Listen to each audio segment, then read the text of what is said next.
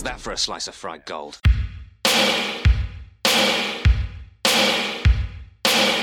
think this is a fucking costume? This is a way of life. I'll be back. There's a flesh wound. I'm not gonna hurt you. I'm just gonna bash your brains. Take your sticking paws off me, you damn dirty ape! I'm sorry, Dave. I'm afraid I can't do that. It's alive! It's alive! It's alive! I guess everyone's entitled to one good scare, huh? Well, hello, and welcome to the Cinema Shock, the podcast where we take deep dives into the story. Said the Cinema Shock. Oh, did I really? I didn't even mean to that time. I didn't even mean to. Damn it. I was about to comment on how perfectly and smoothly this intro was going to be as opposed to every other episode. But I still fucked it up. Oh, man. I wrote it out for you. Justin wrote down what I needed to say here, and I still fucked it up. Welcome to... Well, hello, and welcome to Cinema Shock, the podcast where we take deep dives into the stories behind your favorite cult and genre films. I'm your co-host, Gary Horn. Hey, I'm co-host Justin Bishop, and good job, Gary. That was Thank you so perfect. That the second part of that was perfect. much. I appreciate it. And we are, man, Gary, I'm so excited about our guest today. We've been trying to get this guy on for a long time. I'm fucking sick of this guy. We are joined today by writer and comedian and chainsaw salesman. Did you know this about this guy? Mr. Todd A. Davis. Welcome to the show, Todd. Thank you. Listen, they are only for juggling. Strictly for juggling. And all these people are like, oh, I want to trim these branches. I'm like, you psycho. Yeah, who does that? Whatever. So this is a brand new series this week is beginning. This is going to be a multi-part series. I don't even know how many parts. I haven't counted. And this is going to be a series. I don't know. I think we're doing 5 or 6 episodes this first go around. Then we're going to literally looked at it right before this, but that sounds right. Sure. I don't remember. I didn't count. I wasn't paying, but 5 or 6, I don't know. But then in the future, we're going to continue the series, and we have our reasons for wanting to break it up that way. So, just trust us, I guess. When you have your own movie podcast, you can break it up however you want. But you're listening to the Cinema Shockers. So. But yeah, we're going to spend the next few weeks talking about a guy named Tobe Hooper. So if you know that name, if you've heard the name Tobe Hooper, if that name means anything to you at all. He was Venom in the Spider-Man movies. No, he's the Scranton Strangler, dummy. Oh, sorry. When I say the name Tobe Hooper, a couple things might come to your mind. The first is probably the image of Leatherface, which is the monster at the center of Hooper's 1974 breakout film, The Texas Chainsaw Massacre. The other thing that you might think of is the persistent rumor that Hooper actually did not direct the film that was his most financially successful film, 1982's Poltergeist. Hooper's career is interesting because just like we talk about the masters of horror, we did a whole series on one of them. I'm sure we'll hit the rest of them down the line, but just like other masters of horrors, guys like Wes Craven, George Romero, John Carpenter, not every movie that Hooper directed was great. Some of his films, especially some of the stuff later in his career, are very bad. They're nearly unwatchable. There are a handful that are nearly unwatchable. But unlike Craven, Hooper didn't create multiple successful franchises. He didn't have a string of just bona fide classics like someone like John Carpenter did. And he didn't have the distinction of creating an entirely new subgenre like Romero. But I think that Hooper's story is still one that's worth telling, if only to showcase how willing Hollywood is to simply discard an artist who has a true vision if that vision doesn't fit their standards of success. So we're calling this series The Tragedy of Tobe Hooper. Shout out to Gary for that title, by the way. Good job, Gary. Oh, thanks. Very nice. But we're calling it The Tragedy of Tobe Hooper because that's what his career ultimately was. It was a tragedy. It was, this is a guy who began his career with a film that would literally forever change the face of cinema, but he ended his career doing direct-to-video direct. His final film was filmed in like Dubai or somewhere where it was the only place he could get financing. He was completely discarded by the Hollywood machine. Wow. So in order to tell his story, we've got to go back to the beginning, to the film that put Hooper on the map. That film, of course, is 1974's The Texas Chainsaw Massacre. What happened was true. The most bizarre and brutal series of crimes in America. Sally, I hear something. Stop! Stop! This is the movie that is just as real, just as close,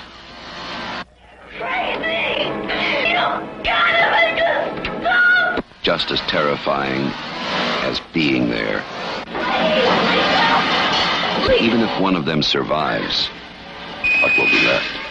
The Texas Chainsaw Massacre. After you stop screaming, you'll start talking about it.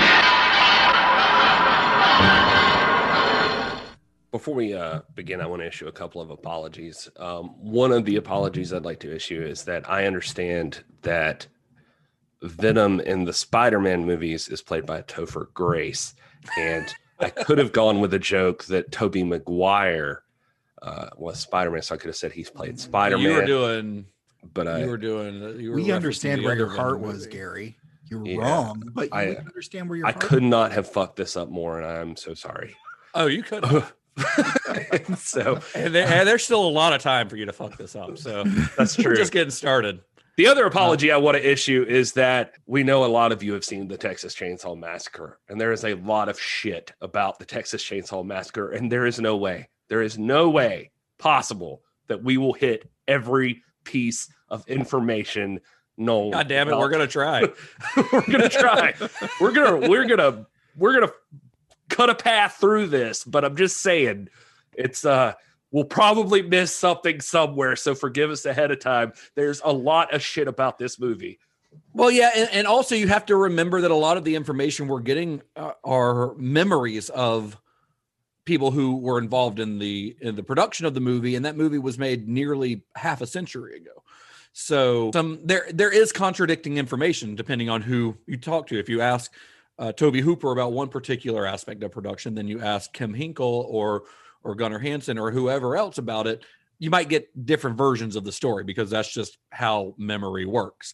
I will say before we get into it, though, that I should acknowledge where we got a lot of this information.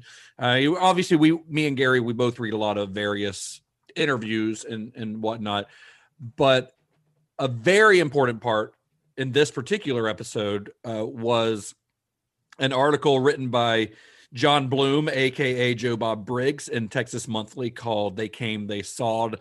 It's a very long, very in-depth article that he wrote about the film back in 2004. It also appeared in an earlier form in his book Profoundly Disturbing in 2003, which is a great book if you love cult movies. I highly recommend it. Then there's also a book that I picked up called "Eaten Alive at the Chainsaw Massacre" by John Kenneth Muir. And it's a career overview of Tobe Hooper's entire filmography, basically. So those were both very invaluable. So a lot of this information came from those. So I just want to give credit where credit's due, you know? So makes perfect sense because a lot of these guys paved the way for us. Shout out absolutely. Joe Bob. Yeah, Joe Bob is basically the reason we're here. You know, like he was doing this shit that, you know, giving background on movies when we were in diapers. So William Tobe Hooper was almost literally born at the movies. One night in January of 1943, his mother went into labor while sitting in the Paramount Theater in Austin, Texas. Man, I tried to find out what movie they were watching. I could not find that information anywhere. Oh, that would have been fun to know. Yeah, I really wanted to know what movie they were watching. You must have been able to narrow it down based on the time frame, though, right? I didn't try that hard. Oh, and also in the 40s, like distribution wasn't like it is today. So something playing in Austin wouldn't necessarily be the same thing playing in other parts of the country. So who the fuck knows? I don't know. Anyway, his father, who's the owner of a hotel in town, and also I found out owned several movie theaters. He was a movie lover, and he would often head to afternoon matinees. He'd, play hooky from work because he was the boss and could. and he would take his wife and young son to the movies with him. And according to Tobe Hooper, he saw a movie pretty much every day of his young life, learning cinematic language essentially before he could actually learn to speak. Like, he just absorbed movies. And like many other filmmakers of his generation, he got his start in filmmaking by using an 8mm camera that was owned by his father. I mean, we've heard this story how many times before? You know, the movie brats, the Spielbergs, the De Palmas, the Scorseses, like, they all kind of have a very similar background, and many of which come from very similar families. Spielberg famously comes from a family. He's a child of divorce. Something that influenced a lot of his films. The same thing could be said about Tobe Hooper. Tobe Hooper, he's making movies when he's a kid. He picks up that camera for the first time when he's 3, but he really dives into it later in his childhood when he was like 8 or 9. And this is right after his parents got divorced when he was 8 years old. And that had a huge impact on him. And he kind of lost himself in making these little movies with his friends. And he also kind of lost himself in one of the very things that influenced George Romero, which are EC Comics, Tales from the Crypt, The Vault of Horror, things like that. Like, Tobe Hooper loved that shit. I would kill, not literally given the subject matter we're discussing today, but to have this kind of revelation so early on, because as I sit here sipping my beer and talking about other people with real vision, I wish something would have clicked in me at 3 years old. And then, with Hooper, like, starting almost immediately, the guy was literally making little movies. And by 7th grade, I saw he was doing like class projects using films, and he was already even being innovative. There's a story about him being, in a science class during 7th grade, like making a movie inspired by Hammer's The Curse of Frankenstein. And being so in love with the color of the film, he figured out how to make a vignette style movie looking the same way, using all the students, which is just insanity to me. But then he also talks about being at lunch and hearing the other kids talk about the movies and just really deciding then, like, that's what I needed to do. Yeah. And by like 17, his supportive parents also is nice. He had a budget of $700 at 17 donated by his father, and he made his first like 16mm film called The Abyss. And it was only like a little short film. Yeah, it was only like 30 minutes. 20 people saw it, but he talks about it like just the moment it was completed, like having sound, music, the whole thing. It felt like he had a huge breakthrough. Like, okay, I can do this. I can be a movie director. Oh yeah. I mean, this later remade by James Cameron, I believe. Yeah. Right. Yeah. Now this one's about like a prisoner or something that is in the electric chair. He escapes and then eventually gets killed and goes to hell, but then finds out he never really escaped at all and is just dead from the electric chair. Oh, wow. Yeah. And he made this when he was how old? He was 17. Jesus. That's awesome. And I think the idea that he was a big fan of EC Comics has a big impact on some of the stuff he would do later as well, just like we talked about, like with Romero. Romero had a history of putting social commentary in his movies. We talked about that a lot during that series. And that's really something, I don't know that we discussed this during the Romero series, but that's definitely something that came from those EC Comics. Those EC Comics were often commentary on what was happening in the world. They would use their genre trappings as sort of metaphor for things that were going on in the world. And that's something that Romero definitely used. And it's definitely something that Tobe Hooper is going to use throughout his career, including on the film we're talking about today. Absolutely. If you, if anybody is out there, go pick up your most recent issue of Heavy Metal Magazine. I mean, it's all short comics, but you can see, written, between the lines, they're all commenting on something, be it political, social, religious, whatever. And this just continues that tradition. So as Gary mentioned, Tobe Hooper, he spent a lot of time as a kid working on little movies. And in 1962, time to go to college, he enrolls at the University of Texas, and he became one of the first students in their new film program. Because the film program was so new at UT at the time, they didn't actually have any filmmaking equipment. They only had like 2 other students, I think, besides Hooper. So Hooper would head down to the local TV station where he would borrow the station's 16mm camera to work on his film projects for school. Eventually, the station manager there, Robert Schinken, began giving Hooper small jobs shooting footage for the station, which led to his first major directing job, which was a feature documentary about the folk singers Peter, Paul, and Mary called The Song Is Love. I guess we should also say he's dropped out of school by this time. He only lasted 2 years at UT because he was more interested in actually going out and making movies than learning how to make movies at school. Nice. That seems to be a reoccurring theme too, isn't it? A lot of those great ones say, "Screw this! I'm just going to go do it." Say fuck college kids. until we get into some of the movie brats, like I mentioned before, De Palma and Spielberg. Those are all, sure. and George Lucas. Those are all. That's like the first generation that was like really came out of film school. You know what I mean? Because film school wasn't really much of a thing prior to that. Hooper's first scripted feature was a movie called Eggshells, which was released in 1969. That film was shot for about $40,000, primarily with a handheld camera that was sort of aping the style of Hooper's idols, Federico Fellini and Michelangelo Antonioni. If those names sound familiar, you might have an idea of what type of movie Hooper thought he was making when he made Eggshells. And the script, I put in my notes when said Hooper's first scripted feature, I put scripted in quotes because there wasn't much of a script. It was mostly just people improvising, or they'd write down like scribble down notes on napkins. But there wasn't much of a script, and they were kind of shooting at this commune of hippies, and just they'd have no plan. They'd just go in and figure out what they were going to do that day. But Hooper ended up, because there wasn't enough material, he ended up writing in the idea of there being like a ghost in the bottom of this house. I was wondering about this. I'm glad you brought it up. Eggshells is on YouTube if you look hard enough. Yeah, I've heard it's pretty not good. And and I say it's on YouTube if you look hard enough. By hard enough, I mean if you can type YouTube. The words, Eggshells and Toby Hooper into the search bar, you got it. And I feel okay saying that because I don't think you can actually buy this anywhere. So I don't think it's copyrighted or anything. So. But I watched about 30 to 40 minutes of it today, and then I was just like, I got to do something else. You said that's enough of that. Because no offense, Toby, but it was just and I'd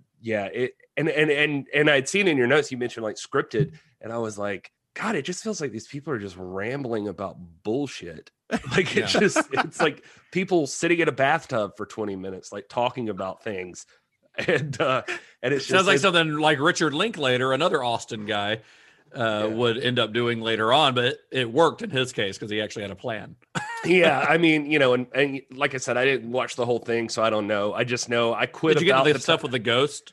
Yeah, I mean, there was clearly like something weird going on in the basement. And then did you see Kim Henkel's dick? I don't remember seeing Kim Henkel's dick. So I was reading at the same time for this show, but there was an extended like 15-minute scene of a dude who looked stoned as hell with a broadsword dancing around in the basement. And that was odd. Definitely saw Kim Henkel, but didn't see his dick. So well, what Hooper's trying to do here is he thinks he's making an art film. Like that was his intention. He wanted to make an art film, but the film was only ever seen on a few college campuses. And as Hooper puts it, as soon as the lights went down, the Bic lighters would all go on. So this is the 60s, the late 60s. And so people are just getting stoned. Right. They're watching this movie. It was even advertised as, I think, an American freak illumination or something like that. Like it was kind of, when they promoted it on college campuses, it was promoted as a stoner movie. And the movie, it didn't make any money because in order to make money, people have to pay to see it. It's not unlike Kubrick when you actually finally get to see the ghost. Technically, it's just like it spaces you out with a lot of colors, and like it's just like, oh, this is trippy, man. And so but it kind of bummed Hooper out because he wasn't trying to make a drug movie. He wasn't trying to make a stoner movie. He was trying to make a European style art film. And most of the actors in Eggshells were non-professionals, or most of them were not actors at all. But one guy really stood out. This is because he mostly stands out because he appears fully nude in a sequence where he sets fire to his cars and then his clothes before frolicking through a meadow. And that guy's name is, we already mentioned him, but Kim Hinkle. But Kim Hinkle. He's also in the movie Eggshells. Kim Hinkle and Hooper became friends, or at least acquaintances. They wanted to work together again. So Hooper kind of asked for his help in developing a script for a new film, and their idea was kind of that it's kind of the same direction that George Romero came from. Like if we're gonna make a movie that we really want to make some money, what makes money better than a genre movie? What can you make with very little money and no stars that is almost guaranteed to turn a profit? A genre movie. So their idea is to tell a modern day telling of the Hansel and Gretel story. Hinkle does sound like a blast, though, by the way. I wanted to say, like, it just for this guy. He was like a textbook illustrator at the time, and he talks about like he would just try to pass the time of like making the teachers, and some of the pictures he drew, like the teacher would be Hitler, or like just other weird little things like he could slip in to the textbook. So that would be fun to find. But he Did you guys like ever a draw hippie, and especially in this movie, but he says like he only lasted as a hippie for like a week because he said there was just too many rules even for hippies. He was like, I just found it easier to be a redneck than a hippie. So did you guys ever draw stuff in your textbooks? Like, give George Washington all the time or anything like that? I mean, I don't know if I went boner wise because I felt like that could lead to trouble, but maybe like draw a mustache here and there. Yeah, sure. little glasses, black out some people's teeth and stuff. Yeah. Exactly. Yeah. I was always putting like dialogue bubbles next to people. Oh yeah, say ridiculous shit. Nobody could hunt him down though. I think he used the pseudonym Boris Schnurr was like his name, like for that job or something. Wow. But anyway, so around this time, a friend suggested to Hooper that he see this new film that's playing in town. It was proven to be very popular and causing kind of a big commotion on the UT campus. Like everyone was freaking out about it, saying how cool it was. And that film was George Romero's Night of the Living Dead. And seeing this film sparked something in Hooper's mind because this is the moment where he's like, the best way to get attention for a film. He's like, I don't have the money to go to Hollywood. I don't have the money to make a movie, like I was saying before. I don't have the money to really do a big production. I'm 2,000 miles from Hollywood. How do I get them to notice me? You make a horror movie. But he didn't have a story for the film. So that's the thing. Yeah, I want to make a horror movie. And they have the idea to do this Hansel and Gretel thing. But like, what's the actual story? What are we going to do with this? So shortly after this, this is a very famous story that if you're a fan of this film, you've probably heard. But in the Christmas season of 1972, Tobe Hooper finds himself in this crowded Montgomery Ward department store. And there's just Christmas shoppers everywhere. He's getting frustrated. And he finds himself near a display of chainsaws. And he just sort of starts staring at them and spaces out. And he says in his mind, he's doing like a dolly zoom in his mind onto these chainsaws, just watching them. And a thought goes through his head. And he says, I know a way I could get through this crowd really quickly. So, and that's sort of like where the idea for this movie originally came from. He goes home, he sits down, and he says the whole story came to him in what seems like about 30 seconds. So he immediately calls Hinkle, and the two began figuring out the story structure. And they kind of kept the idea of the story being an updated Hansel and Gretel story, but sought to make it more sinister. So to create a scarier modern version of a witch who likes to cook and eat kids, they started researching real life cannibals and real life serial killers. And one of the main sources of inspiration that they took was a man by the name of Ed Gein. I like the idea of putting Ed Gein and inspiration together in a sentence. He's been an inspiration to so many. There's Ben Franklin saying, failure to plan is planning to fail. And then there's Ed Gein saying, when I see a pretty girl walking down the street, I think two things. One part wants to be real nice and sweet, and the other part wonders what her head would look like on a stick. Both are on posters with like mountains and like a sunset and a silhouette of a person.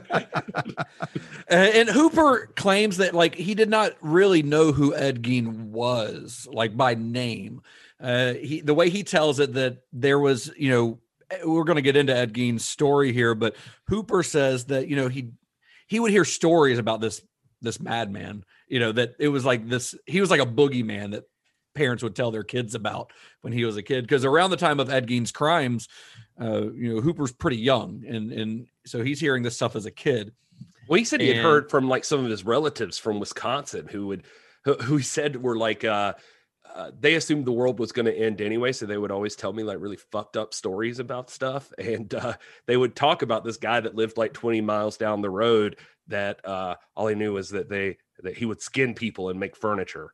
And, So Edward Gein was a handyman from Plainfield, Wisconsin, who became known as the Butcher of Plainfield. Gain's story gained widespread notoriety in 1957 after authorities discovered that he had exhumed corpses from local graveyards and created trophies and keepsakes from their bones and skin.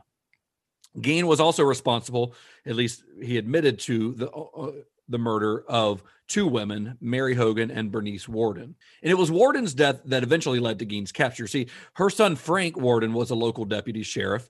And when he entered the hardware store that his mother ran on the evening of November 16th, 1957, he found the store's cash register open and there was blood streaked across the floor. He knew something's up. That's what we call a clue. So Warden told investigators, he contacts the local authorities. He's a sheriff's deputy, but he contacts, I guess, the local police department there. And he tells them that Gein had been in the store the previous evening and that he said that he was going to return the next day for a gallon of antifreeze. And a sales receipt for a gallon of antifreeze was the last receipt written by Warden on the day that she disappeared, which led authorities to arrest Gein and search his farm. So upon this search, Warden's decapitated body was found in a shed on Gein's property, hung upside down by her legs and dressed out like a deer, like literally gutted like a deer. Like she is cut from like neck to anus, essentially, like in her body open. And it's a horrible vision. Like when you hear stories from the police officers who came in, there's no electricity on Gein's farm. So they're walking in this old farmhouse with flashlights, and this police officer he bumps up against something in this shed, turns around, and it's a headless body hanging upside down, gutted. And he goes out and he's like, it is the most horrible thing I've ever seen. Supposed to be here. That's not supposed to be here. Hey, wait a minute. Hang on. Murphy, did you? Oh, you guys are playing. Oh. So they decided to search Gein's house. And when they started searching his house, they found, among other things, they found a wastebasket made of human skin. They found human skin covering chair seat, skulls used as the tops of bedposts on Gein's bed. They found bowls made out of human skulls, some of which still had food in them. He hadn't done his dishes yet. They found a corset. That's the truly horrifying thing. They found a corset made from a female torso, skinned from shoulder to waist. They found leggings made from human leg skin. They found a belt made of human nipples. They found 9 vulva in a shoebox, one of which was painted silver with a red ribbon on it. Oh. They found a pair of woman's lips on a window shade drawstring. They found a lampshade made from a human face. And most notably, for the sake of our story today, several masks made from the skin of female faces. He'd love to wear the lady skin. That's it. You like to wear the lady skin. I'd fuck me. I'd fuck me. Well, have you seen my titty couch? Have you seen it? You got to sit on the titty couch. The titty couch is super comfortable. And it's don't get me wrong, I'm not biased. It's not old lady titties. It's man titties. I keep the lady the armrests and the head area is lady titties because that's where you want the most cushion. I've really thought this out. Listen, how else do you think they got the idea for Project Runway? You got to lay down on the designers. I'm just saying before you go anywhere else, officers, if you would just tell me, am I right? It's like My Pillow on steroids.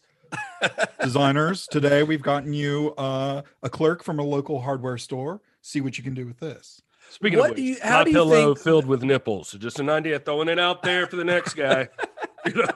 Obviously, how do you think that human nipple belt was latched? How do you think it latched? Do you think he attached a latch to it? Baby teeth, because they Don't they? He didn't. I think if one nipple is don't pierced babies latch and you on? could push like somebody with extra long nipples, like I'm going to push- say not a lot of pierced nipples in the 1950s Well, in Wisconsin. maybe. Well, Gary, it is. You made a little reference there to Buffalo Bill in your bit you were doing there, and it should be noted that elements of Gein's story have inspired several important pieces of pop culture over the years, most notably in Alfred Hitchcock's Psycho, and of course the Robert Bloch book that inspired it, and in the Buffalo Bill character in The Silence of the Lambs. And we should say you kind of also joked he liked dressing up in lady parts. He very much liked dressing up in lady parts, and it's because he had some severe psychological issues. Obviously, he died in a mental hospital, but he had some issues regarding his mother. And we're not a true crime podcast, so we're not going to get too far into that. But he would essentially dress up as his mother. He would dress up as his mother by using the body parts of other women. Like he would put on those leggings made from leg skin. He would put on the torso of a woman's body, which gave him tits, and he would wear women's faces. But not just my mama. Did you see the titty couch? Don't forget to tell them about the titty couch. Of course, another major source of inspiration is Leatherface, the soon-to-be star of Tobe Hooper's next film. So with this inspiration, Hooper and Hinkle worked on the script, banging out the first draft in about 6 weeks, and then they settled on a name for the film, which is Head Cheese. I also think it's worth mentioning, just for the sake of it, that Hinkle also says he ran with Gein, or Gein. He says that 100%. But also, there was this guy Elmer Wayne Henley, and if you look at old photos of this guy Elmer Wayne Henley, he looks a lot like the hitchhiker character that Ed Neal plays. Little skinny guy whose story is basically that he'd recruit people, mainly younger guys, I think, to bring to this older fella named Dean Coral, who would kidnap, rape, torture, murder these guys. And the story's pretty crazy, but eventually Elmer Wayne Henley ended up shooting Coral to stop him when one of the victims apparently just asked him, like, are you going to do anything about this? And when he was arrested, he was very matter-of-factly just like, all right, I did this stuff. Now I'm going to stop and I'm going to pay for it. And this was going on during like 1970 to 1973. So it would have been big at the time. And what really captured Hinkle, he says, is like this idea that there was this weird morality involved in this guy's mind that this kid had. He just wanted to play into it, just like someone doing what they do. And then there's also these weird moments of like morality. In the movie. Yeah, the morality. Like the old man, I'm sure we'll talk about, but it's like when the old man gets pissed because Leatherface tears up the door, and he's just like, don't you have any pride in your home? Yeah. And it was weird because I almost like in the movie, and I know we're not there yet, but like there are moments, if you watch it, there are moments that you almost even feel for Leatherface at times. Obviously, absolutely, yeah. He's like a handicapped dude, and there's moments where he's just like, why the fuck do people keep coming to my house? Like, what am I supposed to do? By the way, Elmer Wayne Henley, if you're a fan of the show Mindhunter on Netflix, he is a character that gets interviewed by Holden in that, I think in season 2. Yeah, supposedly part of the Hansel and Gretel ideas where they were going to have like a troll under the bridge, and that eventually that was Hooper's original idea. Is to have a troll under the bridge as the monster, and Hinkle was like, that is stupid, and we're not doing that. Supposedly a lot of that part went to the Leatherface character, but he also says like a main factor in it was his family doctor, Doc Martin. But he said, quote, Doc Martin, he delivered me. I remember that he'd once told me this story about how when he was a pre-med student, the class was studying cadavers, and he went into the morgue and skinned a cadaver and made a mask for Halloween.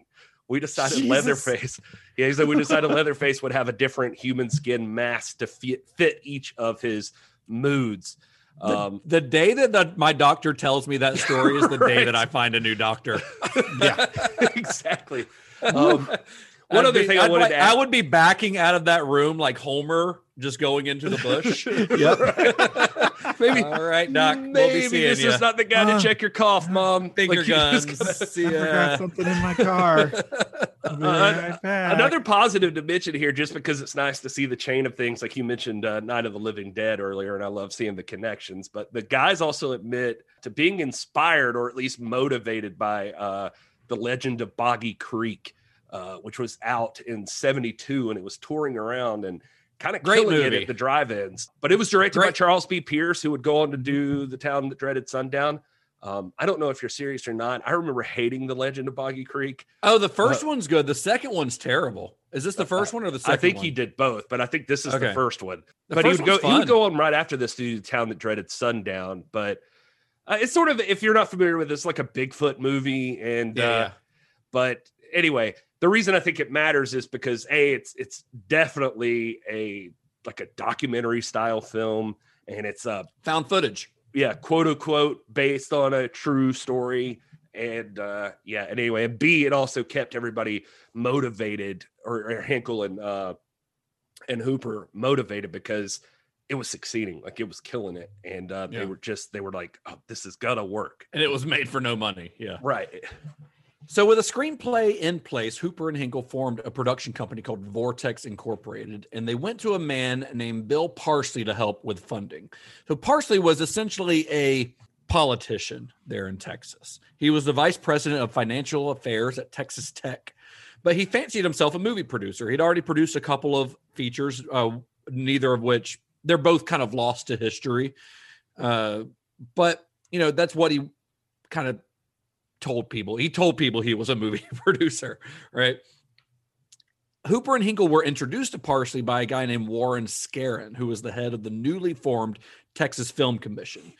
Film commissions in states were not really a thing at the time. Arizona had one that Scarron kind of saw. He saw how successful it had been, brought a lot of jobs and a lot of income into Arizona. So he went to the Texas government and asked them to make one for Texas, and he was the head of it. So he was the very first one to head that up. And so he was eager to get some homegrown projects into production.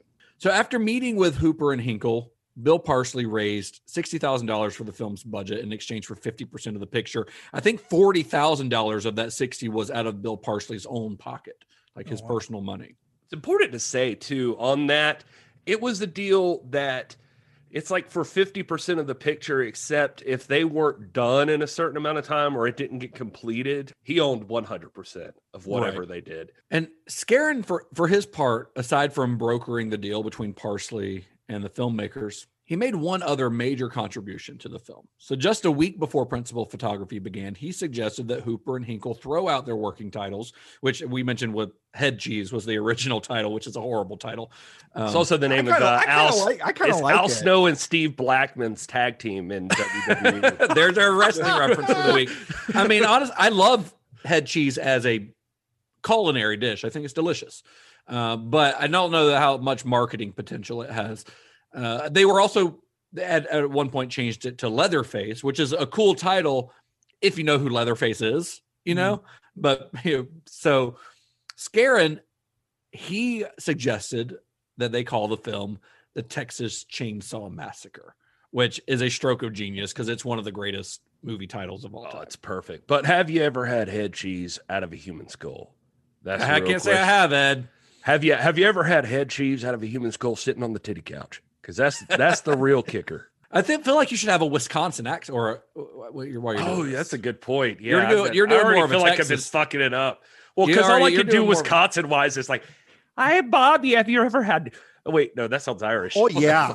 Oh yeah. You got to have the head. No, I always go Irish. You went Scottish. You're going Scottish or something. Get in my belly, people. Oh, Leatherface. I got my chainsaw coming for you. Get in my belly. Oh God. Yeah, I don't know. So most of the film was cast with relatively unknown actors. The lead role of Sally went to a 21-year-old University of Texas student named Marilyn Burns. Wait, before we get to Marilyn Burns, but I got sidetracked with the joking, but I did want to say that one of the cool parts I loved about Warren Scarron was that one of the first movies he did as the Texas Film Commission or whatever that he promoted was the movie Love and Molly with Anthony Perkins and I forget who else. But anyway, which directed by Sidney Lumet, I believe. That is correct. Yeah. Yeah. And Toby Hooper was on the set of Love and Molly, stealing chicken wings. just stealing food. he stole some chicken wings and he got kicked off the set. Well, he was standing in line and they were like, "Do you work here?" And he's like, "No." And that's from the Joe Bob article. But like Joe Bob asked, he was like, "Why were you there?" And he's like, "I don't remember." Like, I was just, he's like, I guess I just got hungry. Somebody or something, and I got hungry, and so I got in line. But also worth mentioning from all that is the other guy, Robert. There was Robert Kuhn, who was the lawyer for Parsley that drew up the paperwork and ended up buying into the enthusiasm for everything. He donated a bit, and another one of his clients was a Richard Saenz, who also threw in, who still somehow gets listed as an official producer when some of these guys don't. But he's along with Parsley, Hooper, and Hinkle, like on the credits. And I guess it's because he still owns like 6.24% of the movie. But he's just funny because he's been wanted ever since on fugitive drug charges. And he's been like on the run since like the 70s and 80s. And the cops never found him. His house had an escape tunnel built in it. And, but anyway, somehow he's apparently always been able to collect his royalty checks. Interesting. Well, it's funny you mentioned Love and Molly. Love and Molly was a big deal, and it's actually kind of an interesting part of the Texas Chainsaw Massacre story right. Because Marilyn Burns worked on that movie as well. Well, she was originally cast in a role, and then Sidney Lumet had they kind of had to be like, "Oh, sorry, we kind of promised this role to somebody else." And that somebody else was a young Susan Sarandon. Yeah. But they let Marilyn Burns hang around, and she was like the stand-in for Blythe Danner and Susan Sarandon, even though she is not the same height or build as either of them. But she got a job as their stand-in just because Sidney Lumet kind of felt bad about firing her. She can verify, by the way, that she does remember Hooper from the chicken incident. Does she? So that's the only other time she'd ever seen him, but she remembered that. Yeah, and you got to think Hooper at this time, when you describe him wandering on a set and eating a chicken wing, he's a hippie. He looks like a hippie. Like that's Hooper. If you listen to him in interviews, I don't know who says man more, him or George Romero in interviews. Right. Like that, he's a hippie at heart. He really is. Anyway, so Marilyn Burns, she's a drama student at the University of Texas. She's the only actress on the Texas Film Commission. It's all men otherwise. And she would volunteer to do office work for Scarron as part of the Texas Film Commission. And she's volunteering to do office work, but she's really doing it. Her real motives were to just find out who was making the next movie in Texas and how she could get on that movie. So she ended up getting some bit parts. I mean, we mentioned Love and Molly, but also she had a small part in Robert Altman's Brewster McCloud when it filmed there. And at the same time, while she's getting these small acting jobs, she's also a cocktail waitress at a place called Villa Capri, which is a bar where Bill Parsley and his kind of cronies hung out most nights. One night, Bill Parsley tells Marilyn Burns that he owned half of a horror movie that was about to be made, and he wanted her to star in it. Marilyn Burns goes into the audition, and she got the part almost immediately. Kim Hinkle, the way he recalled it is this: Toby always liked busty women, and Marilyn's a busty woman, and, well, he was enchanted. Yeah, I mean, you kind of gave Marilyn Burns credit. I keep wanting to give her credit where it's due. Like, there were all kinds of stories about Marilyn Burns just like being on it, like even in like plays and stuff. She was just like going out of her way to camp it up or do whatever it could to be like stand out, even if she's in a role as an extra. There was some movie, I forget what it was, where there's like extras running, and she would just like make sure she was faster than every other extra to get her face on the screen. She knew where the camera was. She would make sure she's seen.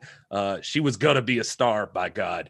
And so Toby Hooper, even though she says she remembered him, I guess I don't think he remembered her necessarily, but like Justin said, we'll just say she showed up at the University of Texas auditions, and her personality was big enough for Toby. So, and the rest of the cast is composed of local community theater actors or small-time actors who'd appear in local commercials, even a few friends and relatives of Hooper and the crew. Alan Danziger, who plays Jerry, was an acquaintance of Hooper who had appeared in Eggshells. Terry McMinn played Pam, and she was a local actress as well. And William Vale played Kirk in the film. And then everyone's favorite. Oh, sorry. Well, I was just gonna say Terry McMahon. I feel like she was doing some other stuff, like she had been on some touring stuff or something, because she was a little bit higher up than some of them. Yeah, she was working on a play at the time. I think she would like do the play at night and do this like during the day. Yeah, I remember just reading stuff about her, like as we're going to get into, that she was just like one of the people that was just like, this is never even happening. This is not going to be a movie. William Vale, by the way, still working today as a set decorator, most notably on Gilmore Girls. So, hey, William Vale, good job. Nice. Yeah, but and it's worth mentioning too, John Dugan, who plays grandfather. He was so I've seen it. People call him Kim Hinkle's nephew. But I saw from his own mouth, he said he was his brother-in-law and that he was married to the sister who had donated money to the thing. This is Texas. It could be the same thing. That's a good point. But yeah, he just came on, I think, as a favor. Like Kim just called him on us. We need you to do this thing. And he's in the thing. And he said, like, literally the only direction he ever got was he was like, we're going to have you play he said he specifically remembers they said embryonic old man. Yep. And that you a good description. Yeah. And so he said, like, the only direction he ever got from Toby was just like when he does the finger sucking thing. He's like, you ever seen a baby sucking to get giddy and their hands bounce back and forth? He's like, just gotta do that. So he does it. It's real creepy when he does it. Anyway. And then, of course, we've got everyone's favorite annoying brother, Franklin, played by Paul Partain. Paul Partain was a Vietnam vet who had been enrolled at the UT Drama School, and everyone fucking hated this guy on set. Like everyone hated him because he was like a method actor kind of guy, you know? So he acted just whiny and like a little bitch, just like he does in the movie. And everyone just like was sick of this fucking guy. There has never been a character, a victim in a horror movie that I want to die more than I want Franklin to die. And he's handicapped. I should feel bad about that, but he's a little bitch. As Joe Bob says, he literally plays the fifth wheel in this movie. He's like, but he's he just, man, they're literally. I keep saying literally now. This past week, I saw on Twitter somebody posted who is the most annoying character in Hollywood or in horror movies. And I went there to post Franklin because I couldn't think of anybody, but he'd already been there. Everybody was posting Franklin. Him and Shelley from Friday the 13th Part 3. Those are the ones that get posted a lot. But yeah, he is just the worst. And supposedly like even Gunnar like legitimately hated him. And it wasn't until like a convention way later that he met Paul Partain. They actually became friends because he just didn't realize that how method this guy was, and they actually got along at the convention. Once he realized he wasn't that person. Yeah, and they stayed friends their whole life. Anyway. So Ed Neal was another drama student there at UT, and he kind of got the part. He's another veteran as well, another Vietnam vet. And he kind of got the part by chance when he sort of randomly wandered into an audition. Like the story goes that he was getting drunk at a nearby bar because he had to play drunk in a play he was doing. Yeah, so that's a thing you can do. I guess that's method, right? Just actually get drunk. And then he goes onto campus and someone's like, hey, you trying out for the movie? And he just like walks in to the audition. Yeah, Toby. They were like, are you here for the movie? And he's like, what movie? They're like, they're filming a movie over there. And he's like, okay. And he walks in, he said, like, Toby Cooper just walks up to him. He's like, are you here to read for the role? And he's like, yeah, the role. I'm gonna read for it. And, this sounds like Kiss Kiss Bang Bang. Yeah. Exactly. That's a good point. And he reads for it. And so he says he sees this hitchhiker role and he's reading it and he realizes it sounds exactly like his nephew, who is apparently suffering from like paranoid schizophrenia. Yeah. And proceeds as such. Like he plays him as a paranoid schizophrenic. Yeah. When he walked in, Toby Hooper was like, can you be weird? And his buddy who was with him was like, he's always weird. So he's not. And Ed Neal is quite a character in this story because he's someone who gets pretty pissed off about everything that went down on this movie later on. But of course, what would become one of the most iconic monsters in also, by the history. way, sorry, I keep stepping on you, Justin. I apologize. You sure do. but it's worth mentioning. I wasn't ready for you to move on yet because I thought you were saying something else about Ed Neal. I wanted to point out that he is also the owner of one of the world's largest movie poster collections dating from 1900 onwards. It's a good tidbit. I just thought you'd like to know. That's a fun fact. It's a little something extra we can give the people. That's value. That's value to our listeners. So as I was saying, in what would become one of the most iconic monsters in film history, Gunnar Hansen was cast as Leatherface. So Hansen is 6'4". He's about 300 pounds. He is a hulking figure. He's huge. Sound like a bitch. He's born in Iceland, but raised in Texas. Well, raised in Maine and then mostly Texas. He also attended UT, where he majored in English and math before going to grad school, studying in Scandinavian studies. And as a college student, he began doing some theater work. And when he heard that Texas Chainsaw Massacre was being filmed, he auditioned for the role and easily won the part.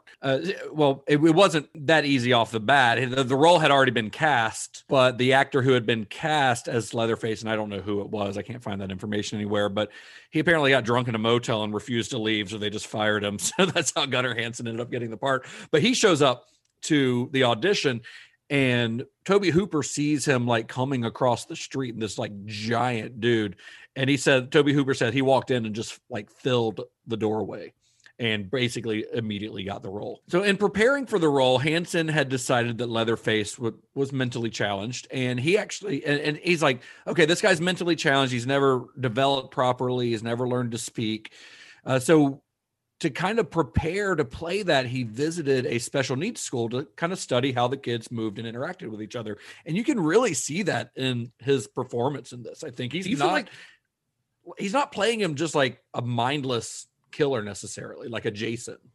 When I was watching the Family Portrait documentary, like he's talking about like I was just wondering, I was like, can this fly today? That he apparently like basically checked in. He was there pretending to be a student or client or whatever you want to call it. I don't want to call it like an inmate, although he does in the documentary, but of this place, just pretends to be mentally challenged, like in the place, to try to pick up all of this stuff. It's just kind of interesting to see that. Like, I'm not sure that I don't think it would work out. Well, I don't think it would be possible these days. I think it would be harder to kind of fake your way into that. There'd be a lot. I think record keeping's a little bit better now than it was. Yeah, So, yeah, True. So we've got most of the cast in place, but and then Hooper finds out he's required to hire at least one card-carrying member of the Screen Actors Guild.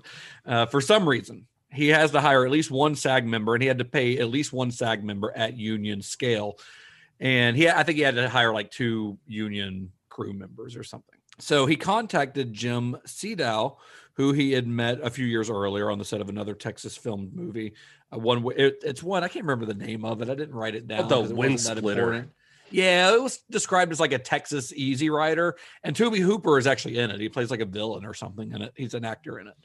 But anyway, they met there, and then Seedow says he never heard, and they didn't keep in contact. And then one day, Tobe Hooper just kind of calls him out of the blue and offers him this role in the movie, and he gets cast as the cook, which is probably the most, I'd say, morally complex of the family in this. Yeah, it was the Wind Splitter. I did look that up for anybody who's wondering. But Seedow, yeah, like you said, he didn't remember who the hell he was, and I don't know if he like just stood out to Hooper or something. There was never really any explanation I saw about it. And they even, as his part, since they obviously, like you said, they had to pay him as part of SAG and all of this stuff. They even offered him like to pay him in shares of the movie, unlike everybody else. He just said, "I'll take cash, thanks." But which, in retrospect, might have been smarter at the time. So I don't know. Yeah. Now, the Texas Chainsaw Massacre was filmed primarily in Round Rock, Texas in the summer of 1973. Round Rock, Texas at the time was very rural. It's not as much so anymore. While the $60,000 budget was about $20,000 more than Hooper had used on Eggshells, that's still a pretty tiny budget, even for the early 1970s. And because of the tight budget, there weren't many amenities for the cast and crew of about 40 people. So most of the shoot is taking place in and around this farmhouse that they had rented. And those 40 people had to share the single restroom in this house. They're also all very green. They're all very new to filmmaking, everyone on the crew. Daniel Pearl is the cinematographer. He had never shot a feature. He was a documentary filmmaker, a student, never shot a feature film. Ron Bosman was the production manager. He had never managed a film. Bosman would go on to win an Oscar as a producer on Silence of the Lambs later on. But so he had a pretty good career, but this was his first movie. They didn't have a prop guy. I mean, Bosman found himself in that role too. He's the guy who had to go out and buy the chainsaw. They didn't have a chainsaw. Yeah, so he says like nowadays, like this was his first time doing this, but like, now if you're doing a movie called Texas Chainsaw Massacre, you have like 20 chainsaws. He's like, but we didn't have any. They got one. They only got one. And as is the case on a lot of underfunded films, the film had to shoot constantly. It shot for 7 days a week, often 12 to 16 hours a day.